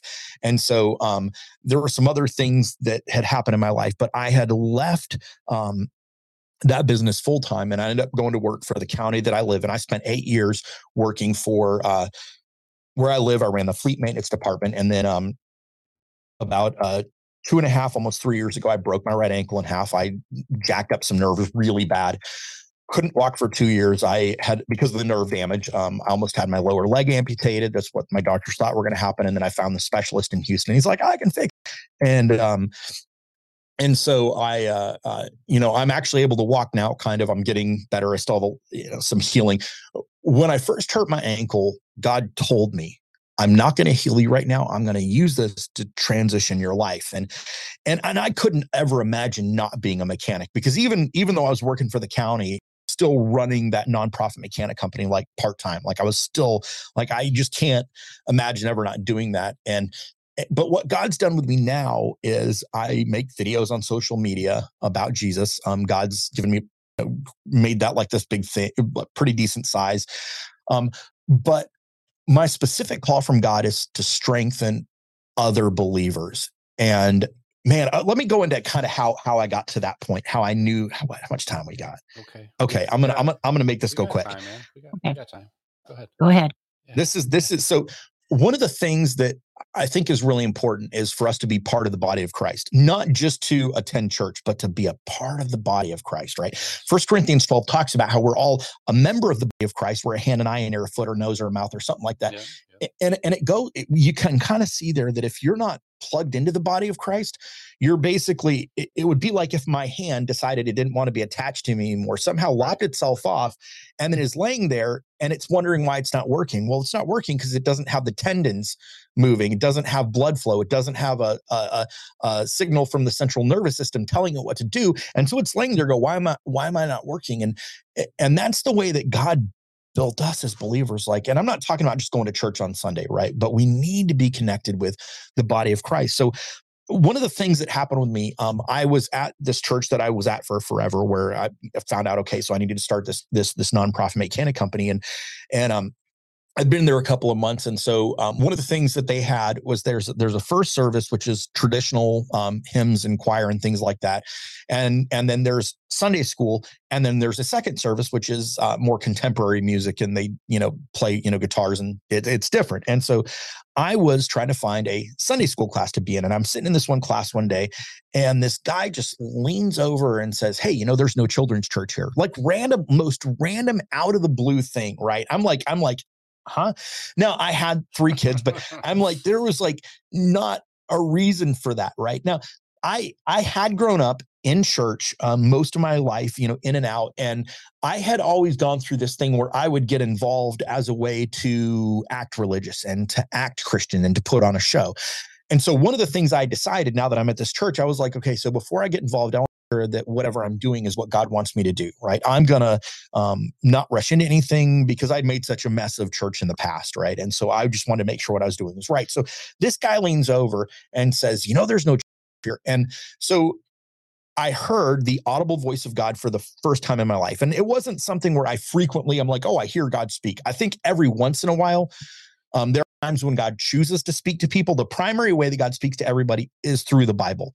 If you're not reading the Bible, you're not listening to God, unless you just don't have access. There's places in the world where people do not have access to the Bible because of persecution. But whenever people are like, how do I hear from God? I'm like, are you reading the Bible? If you're not reading the Bible, you're not listening to God. You're ignoring what he's already said. Almost everything we ever need to know is in there. And when I look in the Bible at the times when God spoke to people, it was always to tell them something that they wouldn't know unless he told them. And you don't see people in the Bible like begging and pleading with God, like, speak to me. And then God responds by speaking like directly to them. Sometimes he'll speak through prophets. Like, there's times when God spoke through prophets, but when you see God actually like speaking to somebody, it wasn't something that they were expecting. It was really unexpected. And so this was this time where, as soon as this guy said, there's no children's church, I heard God say, do something about it. And what was my response, because I started arguing with God. I'm like, I need to go home and pray and make sure this is what I'm supposed to do. And God's like, I'm telling you, do something about it. Right? and so, and a couple of things about that. I get people who are like, what did it, what? And I'm like, it was just like in John chapter 10, Jesus talked about how he's the good shepherd and his sheep would hear his voice and know that it was him speaking. Right. And so when God spoke to me, like, I knew that it was him. The way that, like, when my wife speaks to me, I don't have to go, is that my wife? Like, I just knew that this was God. And so after that, I went and started talking met one of the pastors, Gaines Gardner, at that church. And I'd never met him before. And I was like, hey, is there, there's no children's church. Is there a plan or something? He goes, yeah. He goes, we got this thing coming up, towards the end of the year where we're going to start planning for children's church, and, maybe a year or 2 down the road. And I was like, well, if people wanted to start something sooner, could they? And he's like, yeah. And so one of the guys from my men's group, I talked to him, and we started, we just started looking into what it would take. And so we got some people together that were like, parents with kids, and like, hey, we should do this. Right. And so, the church was on board with it. And I really, really thought going into that, I'm not going to be a children's pastor. I'm not going to lead children's church. I'm brand new here. They don't know me. This other guy that's like the golden boy of the church that everyone knows, like, he's going to lead this ministry, right? I'm just going to help get this thing started. And I'm not going to go into all the things that happen, but God had other plans. And so I ended up like kind of kicking and screaming along the way, ended up like starting this children's church ministry, and ended up leading it for years. I was a children's pastor for 6 or 7 years at this church, and then another church. I helped plant another church where I was an elder and a children's pastor and stuff. But and so I got super involved in different aspects of children's ministry at that church. And the first summer we went to kids camp. So we started that children's church. We started in September of 2009. And then the following year, the summer of 2010, we went to this summer camp. And there were these 3 boys. They were 10, 11, 12, right in that age range. And one night, like after our church service, we were hanging out with the kids, and these 3 boys were just talking to me about the stuff going on in their life. And like, dude, the way that I just had scripture to share with them. Like, God started opening truth through me, like in the scripture, like stuff, that was like pertinent to their life. Like, I mean, I had these perfect, and it wasn't like something that I thought about. Like, it wasn't like, oh, like God really just kind of went, here's what they needed at the time. And it was just this amazing experience, right? Like, you don't always feel the presence of God. You don't, like, there's nothing in the Bible that promises if you're in the presence of God, you're going to feel it. I get people all the time that message me and they're like, I can't feel the presence of God. I just so desperate. I'm like, the Bible doesn't ever promise you're going to feel the presence of God, right? He promises to never leave us or forsake us multiple times throughout the scripture. And sometimes by faith, we have to say, even though I don't feel the presence of God, I know that God is with me, right? And what happens a lot of times, people are so desperate to feel the presence of God that they pursue that feeling, that emotion, instead of actually pursuing God. And so you don't have to feel the presence of God to be in the presence of God. But in this particular instance, like, I felt the presence of God, right? And I love when God like lets you feel his presence in some really special way. I'm like, there's nothing like it, like nothing, right? There's nothing better than feeling that overwhelming sense of the presence of God. I mean, it's better than anything, right? It's better than bacon. Like, bacon sucks compared to that. I mean, it's not even in the same category. And if you're into anyways, it's a whole other conversation, but we're all into bacon here, just so I know. I believe bacon is the solution to world peace. I agree with you, brother. If everybody who hated bacon and thought it was evil suddenly ate bacon, everybody would be happy. You might be onto something. I know. Yeah. I know. Perfect. So, but,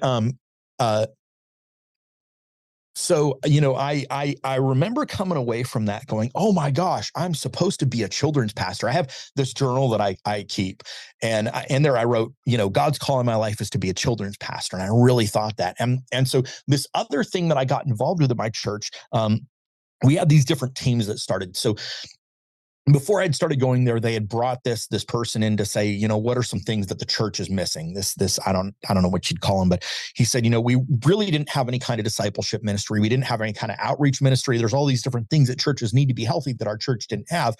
And I'm like, okay. And so they had started these different teams. One of them was called the Reach Team, which is where you go out and do ministry in the community. Like, you're doing outreach as the body of Christ to people in your community.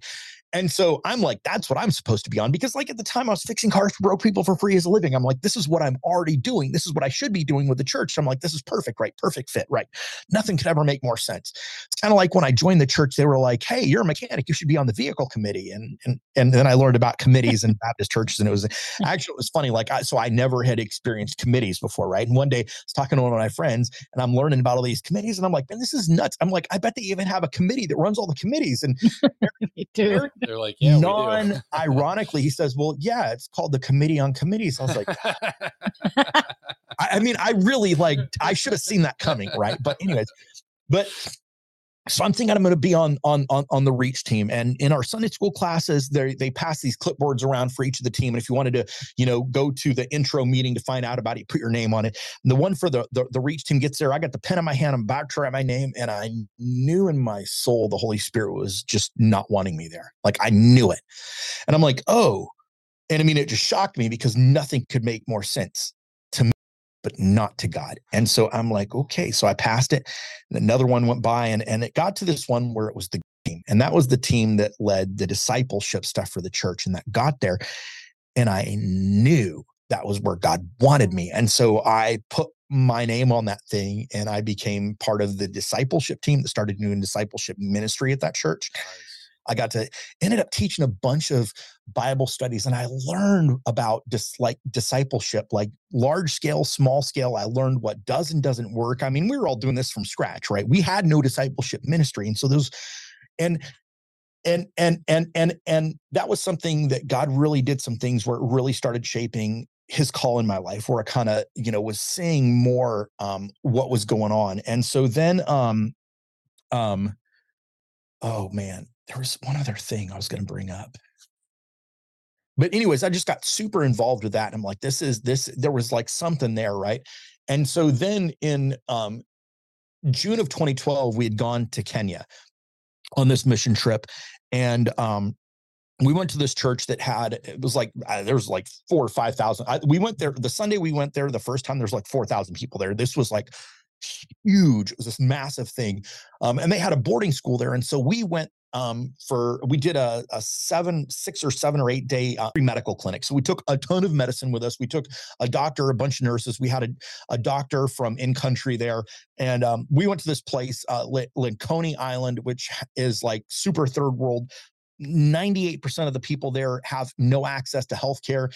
A simple splinter in your thumb can cause you to lose your hand because of infection, because the way to treat it.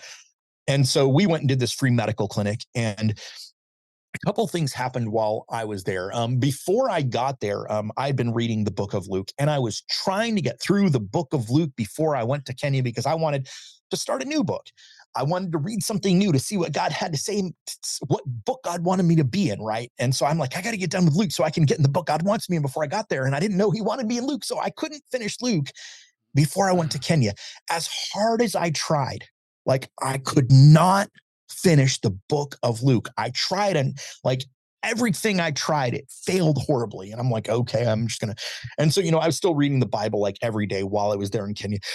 But a couple things happened. I had, so there's this, when I first started going to the church that I'm at, my wife was working on Sundays, and so I was taking my daughters, and there was this woman that goes to the church there, Jennifer Jenkins, and she didn't know me well. She thought I was a single dad because my wife wasn't there with me. And so she's, single dad, got these 3 little girls. Well, her niece was a single mom. And later I found out she had thought about trying to set us up. And then she realized, I'm married. My wife just wasn't there. But her niece, her name is Katie. And Katie and I, we never got along. We didn't dislike each other or anything like that. It was just, we were just not, it wasn't that we didn't get along. We just didn't. It was never like, I want to hang out with this person. Or, it was just, you didn't mesh. No meshing. Yeah. Oil and water, man. It was just, it is what it is. And so she was on this mission trip to Kenya, and like everybody pretty much like knew her and knew her life and stuff. And so one night while we're there, God was like, you need to talk to her.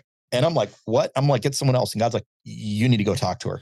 And it was late at night, so I wasn't going to do it that night. But like, I've made obedience to God a habit in my life. And so I'm like, what God says to do, I'm going to do. That's part of what surrender means, right? And so the next morning, before we went on our, stuff for the day, I just went up to her and started talking to her. And as soon as I started talking to her, I started telling her things that I didn't know. Like, specific things about her life started spilling out of my mouth. There were things I was like, this is what God wants you to do in this situation. I started talking about her like really, and this was freaking me out. Like, I'm just going, where is this coming from? Right. I'm going, I sound so stupid right now. I'm like, she's going to think I'm nuts. Right. Because I'm telling her what to do about like job stuff. I don't know what she does for a living, but I'm telling her about, this is the job God, I'm like crazy. I'm going, this is like nuts. And then after I get done, she tells me, those are the things I was praying about last night, asking for God for direction on. And everybody, like most of the people that were there that knew her, knew what was going on in her life. I was like the only person that was completely clueless about her life. There's no way I could have known any of that stuff. Right. And then later on the trip, we had one of the most amazing things that happened. So, where we were at the time, it was like 80% Muslim was the primary makeup at that point in time. And we ended up that week, I think we baptized like 58 Muslims. We had like 58 people that were Muslims that got saved. Wow. And that's such a huge thing, because for a Muslim in that area at that time to get saved, like you were probably going to lose your family and your livelihood and all kinds of stuff. Or even your life. But they could eat bacon then. Then they could eat bacon. That's right. But even better, they got Jesus. Jesus said, the Bible says, taste and see that the Lord is good. And I guess once you taste and see the Lord, you can have bacon too. So there's but that's awesome. That's strong right there. That's huge.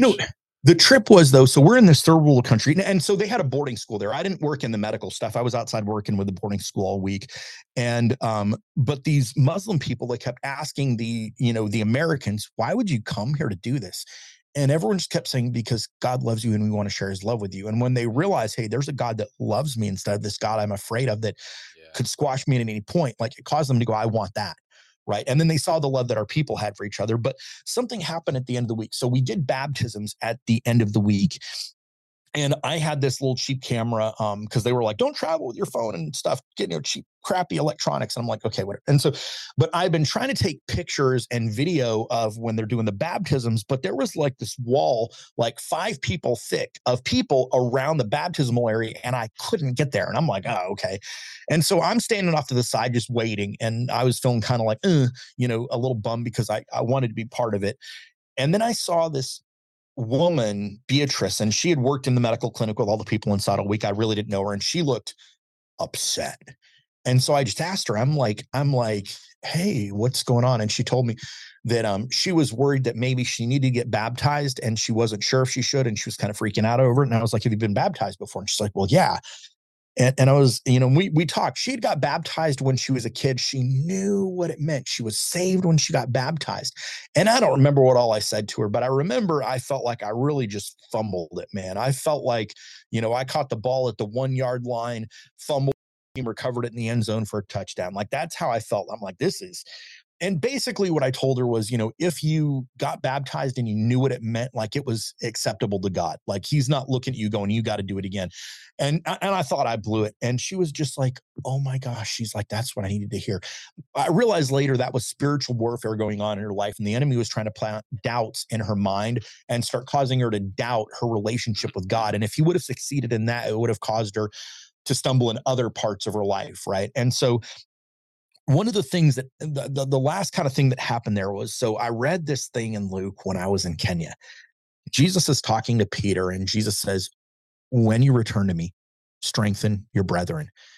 And I remember when I read that, it grabbed my heart. Like, it grabbed hold of me with everything. And I remember God just going, this is what I want you to do for the rest of your life. Strengthen other believers. And here's the thing, like, I figured out God's call in my life. It wasn't to be a children's pastor. It wasn't to be on the discipleship team. Everything that God had been using me for, like, it wasn't even to be a nonprofit mechanic. It was to strengthen other believers. And here's the thing. People all the time are like, I wish I knew God's will for my life. It took me 2.5 years to figure out God's will. 3 years, 3.5, something like that, right? I got saved December 2008. This is June of 2012.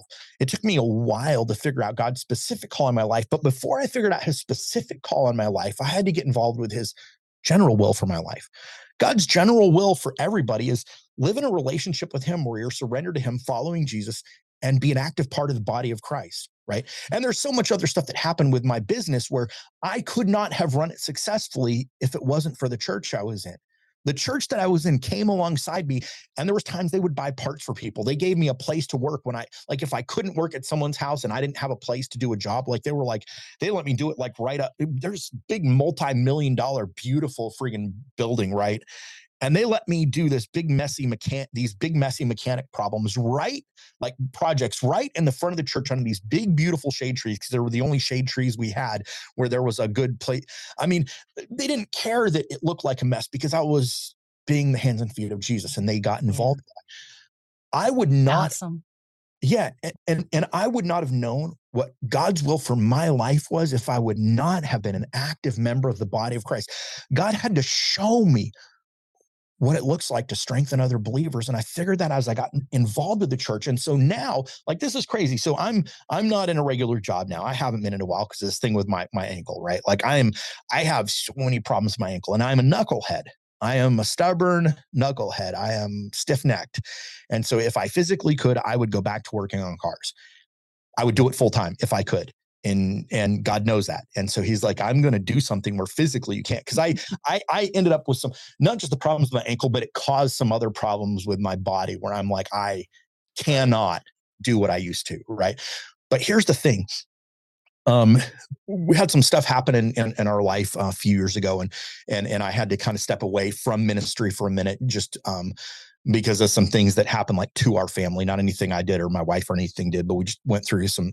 And so there were some people that went to prison and stuff over things that happened. It was gnarly. But in 2019, God had me start making videos on TikTok about Jesus. And what's funny is I want to say 4 or 5 years ago, I'd seen this commercial on TV for TikTok. And this commercial I saw was dancing, singing teenagers on an app called TikTok. And all I remember thinking is, this is the stupidest thing I've ever seen. Right. I'm like, I don't sing, I don't dance. I'm like, the name of it even is idiotic. I remember that too. I'm just like, I'm never going to have anything to do with that. And then some things happened. And I think it was 2019. God was like, yeah, you get on there and start talking about me, boy.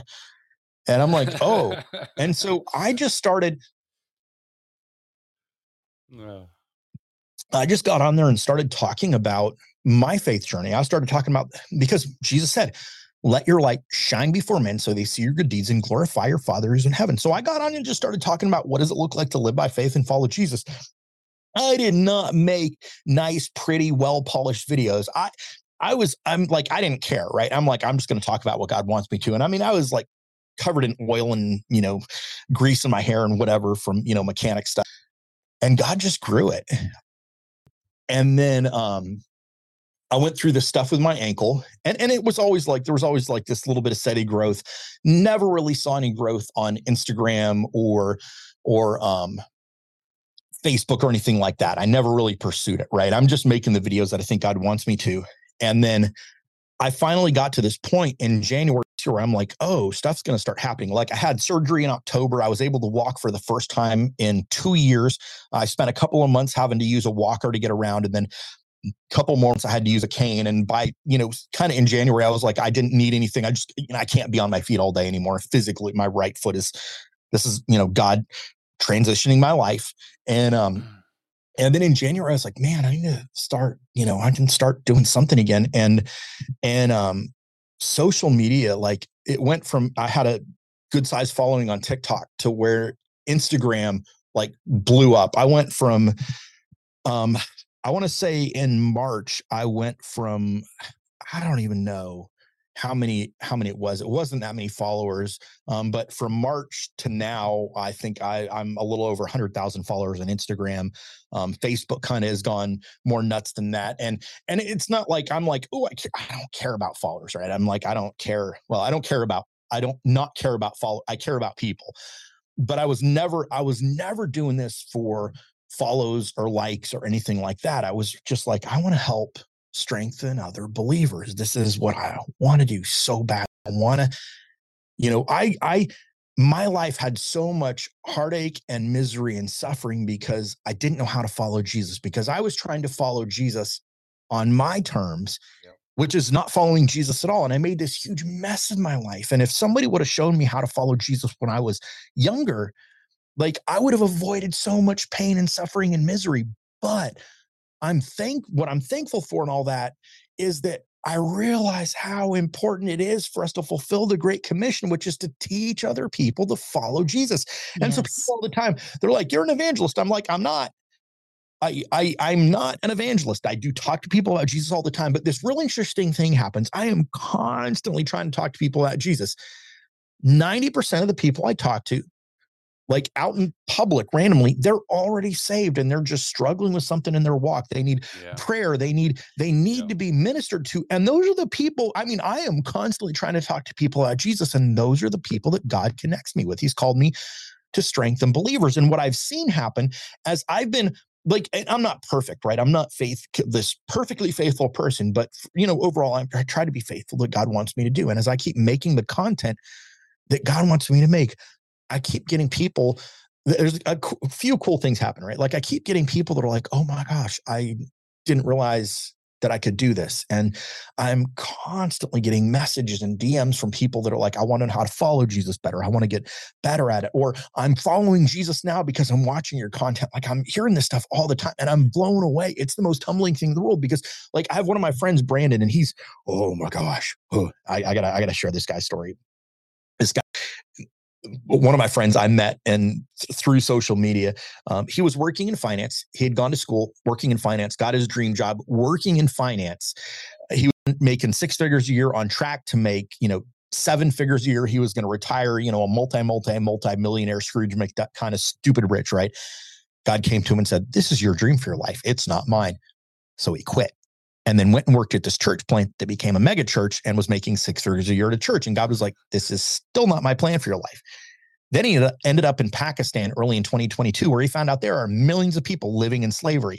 Their slavery is different than what we had in the U.S. So there is no slave market. There are not slavers and slave traders going out and catching people. The way you become a slave there is you're born into it. If your family is in slavery, they're in slavery because they inherited their ancestral debt when they were born. And when you're born, you inherit it also. And so from the time you're very young, you are a slave with your family and you start doing work, and your debt might be like $200. The average person there, they owe $250, I think is what Brandon said. Every day you're working to pay off your debt and you make like, 80 cents. Well, every day you make 80, they charge you 85 cents to cover your living expenses, which for a typical family of 6 there, you live in a 1-room shack with no utilities of any kind. You have like a well for water. That family of 6 gets about 1,000 calories worth of food per day to like share. And they work 10 to 14 hours a day. And if you try and escape, they kill you or like cut your hand off or something great like that. Right. And so what he found is that everybody over there, if you're a slave, you have a title like a car. And once your debt is paid, who pays your debt like they get you? And so he put this team together and they started buying entire families out of slavery, and they set them free. They set them up with a new life, and they helped them become self-sufficient. And since March of, I don't know the numbers right now, but the last time I got the numbers from them was 3-4 weeks ago. Since March of 2022, they've freed 602 people. And that number's gone up since then. And his website is exodus51.org. If you want to go help free slaves, you can free a person from slavery for like $300. I don't know what's better. Say the website again. Exodus, like the book of the Bible, Exodus, the number 51.org. Okay. Mary, we gotta get that up on our Telegram page, okay? Yeah. So I think that's worth giving money to. So I shamelessly plug them as much as I get the opportunity. But he called me up. Oh, sorry. Go ahead. I was just going to say that the numbers that you talked about, like on the TikTok and the Instagram and everything, and Ron and I have talked about this even with the podcast, is that the numbers are important because every number represents a person. Yeah. Yeah. Yeah. And I care about it for that reason. So when I say I don't care about like followers and stuff, what I mean is like, I'm not doing it to get more. I'm not doing it because like I want to have like a bunch of followers. I do want to have a bunch of followers because I get to help more people know Jesus, right? Like that's my whole reason. It's like Jesus said, let your light shine before men so they see your good deeds and glorify your Father who is in heaven. So I'm like, there are so many people that are in the boat that I grew up in where it's like, what's God's will for my life? How do I follow Jesus, right? And there's all these Christians all over social media. And so I'm like, oh my gosh, I had this girl, she reached out to me recently. She was like, can you help me get closer to God? I'm like, yeah, sure. And the Holy Spirit was like, she's not saved. And we hadn't really talked. And so I just asked her, I was like, have you ever accepted Jesus as your savior? And she goes like, well, I grew up in church, really religious. I'm like, yeah, but being saved and being religious are not the same thing. And I explained the gospel. I was like, have you ever believed in that and put your faith in that? And she's like, no. Yeah. I'm like, oh. So, well, that's, we've talked about that here on the Godcast as far as salvation. And we actually, episode 8, we kind of mentioned that a few times. We had Pastor Holmes here on explaining what salvation is. A lot of people think that they might be saved because they go to church, but they're not. Yeah. So we like to walk people through that here with a call on, like they can call in actually and accept Christ right here and now in the moment, so yeah, fantastic. That's awesome. And the gospel is so simple. Here's the thing. We're all guilty sinners, right? Every single person, we've all sinned. We're all guilty before God. And it means that we deserve to be eternally separated from God. And there's only 2 places you can go in eternity, heaven or hell. So if you're separated from God, you're going to go to hell. It's the only other option besides eternity in heaven with God.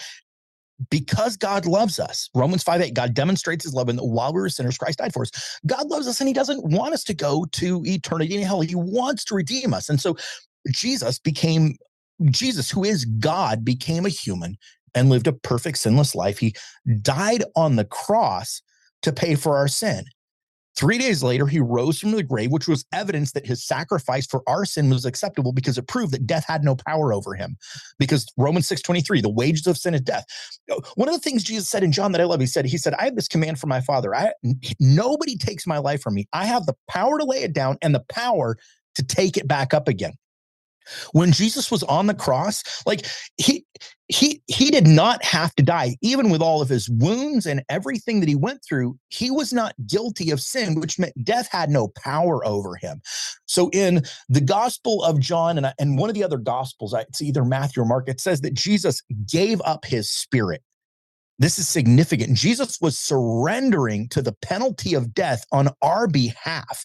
He had the power to lay his life down. Death didn't have the ability to take his life from him. He laid it down. It wasn't just him choosing to go to the cross. It was him choosing to die a physical death, not because of his wounds, but to pay for sin. 3 days later, when he rose from the grave, he said, I have the power to take it back up again. Because he was innocent of sin, him taking his own life back up was evidence that death had no power over him, which was evidence that the sacrifice he made to God the Father was acceptable to pay for the sin of the world. And so you see the entire Godhead working in the resurrection of Jesus, right? The Father judged him innocent. Jesus' life, I'm running out of time. So, but anyways. But you know what? You want to know something cool right now? Is Ron and I have talked about how important it is for everybody to know how to share Jesus with people. Like this is like the thing that we need to do. Yeah. And we've talked about that. Like we should have our guests sometimes share the salvation story. It's so easy. I think you just did.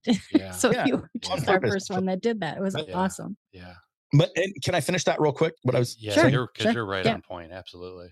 And so the Holy Spirit brought Jesus back, but he was able to bring Jesus back because Jesus was innocent, because death had no power over him. And so now, like, there's nothing you can do to make yourself right with God. Ephesians 2:8-9 says, for by grace we're saved through faith, and that not of ourselves. It's a gift of God, and not of works, lest any man should boast.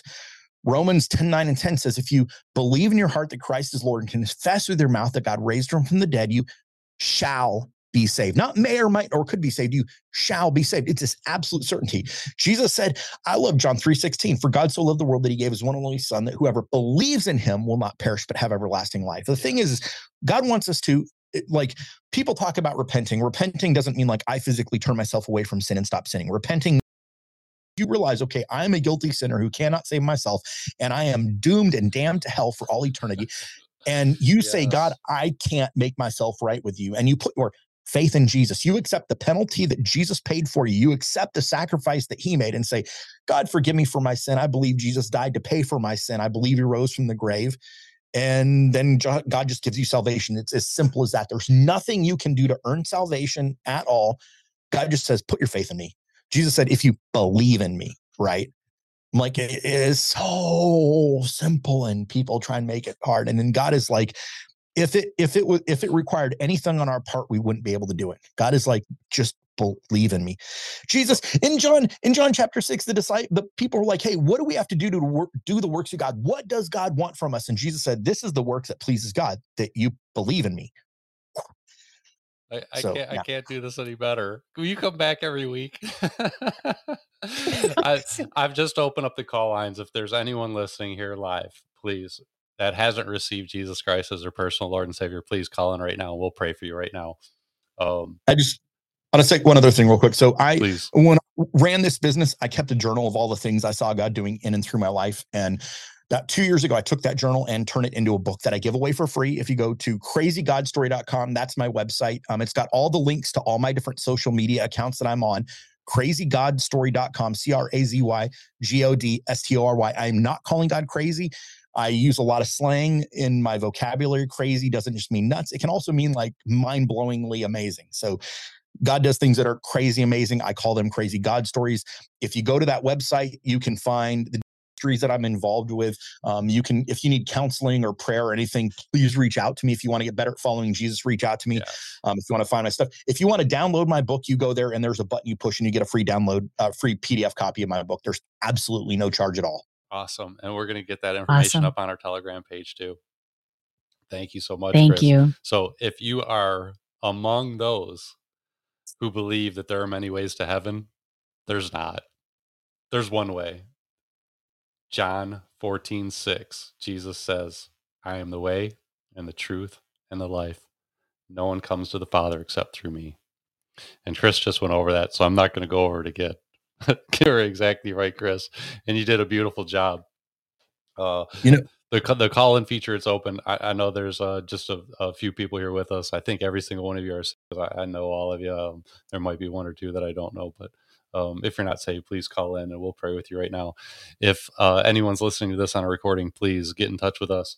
You can get a hold of Chris at crazygodstory.com, or you can reach Mary and I on our Telegram page at This Is an Official Godcast, or you can email us at thisisanofficialgodcast@gmail.com, and we would love to pray with you. We'd love to send you a Bible. We'd love to do anything we can to bring you closer to Christ. So please reach out to us. We're here for you. We love you.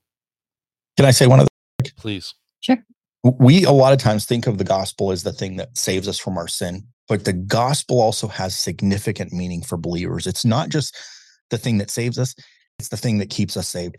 We cannot earn our salvation. There's nothing you can do to make yourself right with God. There's also nothing you can do to keep yourself right with God. Right. You cannot make God love you more. So once you're saved, God is not like, okay, now you're saved, you've got to work to keep your salvation, right? Like we have to walk in a relationship with God and grow in spiritual maturity. But so often, so many believers, they get in this thing where they're like, okay, I was saved by grace, but now I've got to work to continue to try and please God. And that's a lie from Satan. By faith. We are saved by grace through faith. We get saved by the grace of God. We stay saved by the grace of God. There's nothing you can do to earn your salvation, which means there's nothing you can do to unearn your salvation. Amen, brother. Yes, thank you. I took so many notes about what you said tonight that I wanted to address, but it all kind of comes down to stepping out in obedience before you even know what God really has planned. It's just the obedience part that comes. That's what I read first. into this. That's exactly what I read into this, Mary. There's a movie called Leap of Faith, and they casted the wrong character. It should have been cast, and it should have been your story, Chris. Yeah, it was awesome. Yeah. Thank you. When God told Moses to go free the Israelites from slavery, he didn't tell him the next 40 years. He said, okay, I want you to go free them, and it's going to suck. Right. It's going to be hard. That's what God does. God doesn't give us the whole 9 yards. He's not going to give us the 5-year plan or the 10-year plan, or typically even the 1-month plan. He's like, what's the one-step plan? Do this one thing. And that's what he's waiting for from us. Hebrews 11:6. This is, I think, one of the harshest. It's harsh, but it's the truth we need. Hebrews 11:6. Without faith, it's impossible to please God. Without faith, you cannot please God if you don't live by faith. Yes. Without faith, it's impossible to please God. For those who come to him must believe that he exists and that he rewards those who diligently seek him. Yes. God rewards us for our faith. He wants us to live by faith and then rewards us with more of himself when we choose to live by faith. Amen. Yeah. You cannot Thank you. know God without living by faith. If you go to church and read the Bible, you're never really going to know God well. You have to follow where he's at. You have to spend time with him. Part of spending time with him means doing things with him.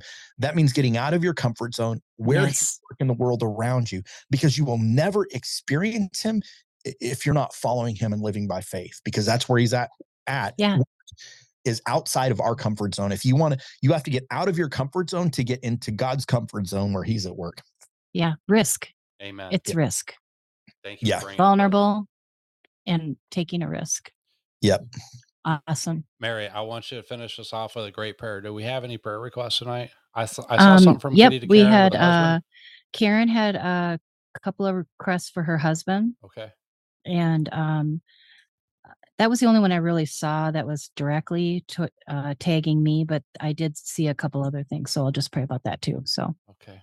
And we'll just make this a quick one, Lord, tonight, because we had so much of you in Chris's story and what he shared tonight, Lord. We just thank you so much for Chris. And we just want to ask you to just continue to bless him and his family and bless this ministry and keep bringing in those people, those opportunities, and just strengthen him and strengthen his faith. And so he's strengthening so many of us in our faith, Lord. And so, your word says that we can encourage ourselves in the Lord. And so I pray that over you right now, Chris, is that you will be even more encouraged by the Lord.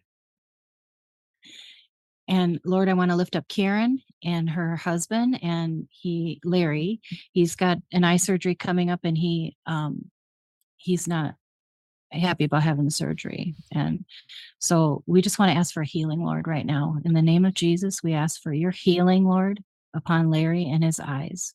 In the name of Jesus, we just pray vision, bright light, vessels to just be operating, blood vessels be operating in the way that they're created to. In the name of Jesus, Lord, we pray for healing of his heart and mind too, and that he will find peace in whatever your will is in this whole challenge he has with his eyes. And he also has melanoma on his back, and we want to pray for that too. We just want to pray just the healing of those cells right now in the name of Jesus, that they would be healed. We also want to give a praise report for Karen's daughters and her successful job, Lord. So we just thank you for that. We thank you that she's found a really good job. She got her licensing in. And so we just want to praise you and thank you for that. And we want to pray for Moonwolf, Nathan, his sister, and she's been having some illness this week. And so we want to pray a healing over her too, Lord. But we also want to pray peace over Nathan, being that they're not together in the same area, so that he doesn't worry about her. And so just cradle her up in your arms, Lord, and give her rest and a respite from what she's dealing with, Lord. And I saw that Connie C. Klein had alluded to something she's seeking the Lord over. So I don't know what that is, Lord, but you do. So we just want to pray in agreement with your will in that over her life. We want to pray a peace. We want to pray guidance. Show her all of your Holy Spirit's just fresh wind and fresh fire in her life, Lord. And Lord, I want to lift up anybody who's listening to this message, and that if you've heard something tonight in Chris's story, Lord, I ask that you just continue to wrestle with them in their hearts and their minds, and show them that you're the way, the truth, and the life. And no one comes to the Father except through you, Lord. So we give you all the glory here tonight. Thank you for the blessing of Chris again, and just everyone that was able to attend tonight, and everyone that's going to listen in the future. Thank you, Lord. In Jesus' name, amen. Amen. Thank you, Mary. I can't believe that was 2 hours. That was so fast. I know it did. It did. It was a blink of an eye. Chris, thank you so much for being here. Yes, thank you. Stick around for after the show. We want to say goodbye to you one more time. We're going to end with a quick song. And my friends, thank you so much for coming here. I appreciate each and every one of you. I'm going to leave you with this. My dearest friends, let us not forget we're here for one reason only, and that is to spread the gospel of our Lord and Savior, Jesus Christ. So please share with them this testimony. Share with them your testimony. Find that person you love that does not know God and have that talk with them. And until next week, we will see you soon.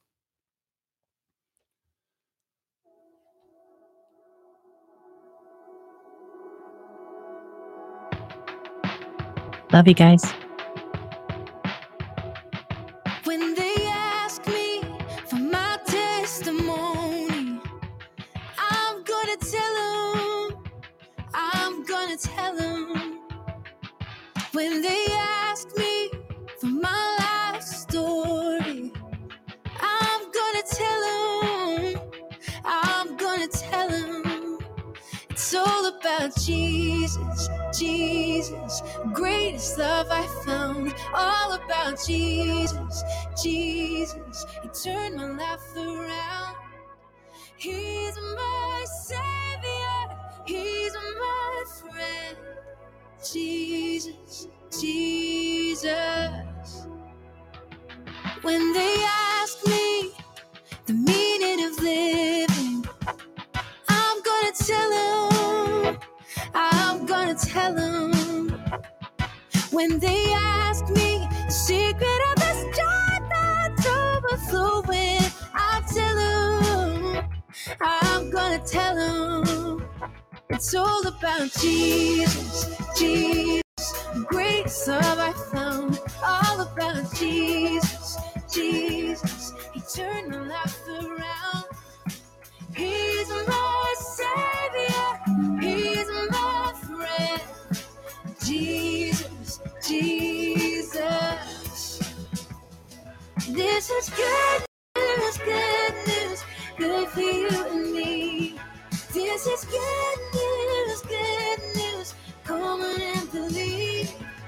This is good news, good news.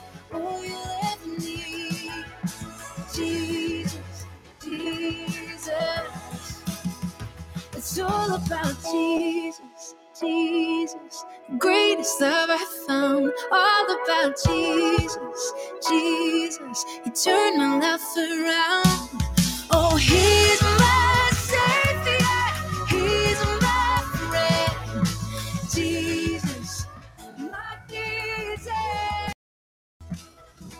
Ever hold thy way to heaven. Jesus, Jesus. Man, we just made it. That's the 2-hour mark right there. All right. Podbean's going to shut us down any minute. We got it all done. Thank you, Chris. We did. Thank you. Thank you, Chris. Thank you, Mary. That was a blast. And thanks everyone for joining us. I know, it's great, isn't it? It's my favorite thing to do. Praise the Lord. Yes. All right, guys. We'll see you all next week. Thank you so much for joining us. So we look forward to it. Don't forget, next week we're going to have, who are we going to have next week? Murph, that's coming next week. That's going to be so awesome. And then after that, I'm pursuing. We'll see you then. Right here, 7 p.m. live on Podbean if you want to join us for the live chat. And we'll see you next week. Love you guys. Goodbye. Love ya. Bye-bye.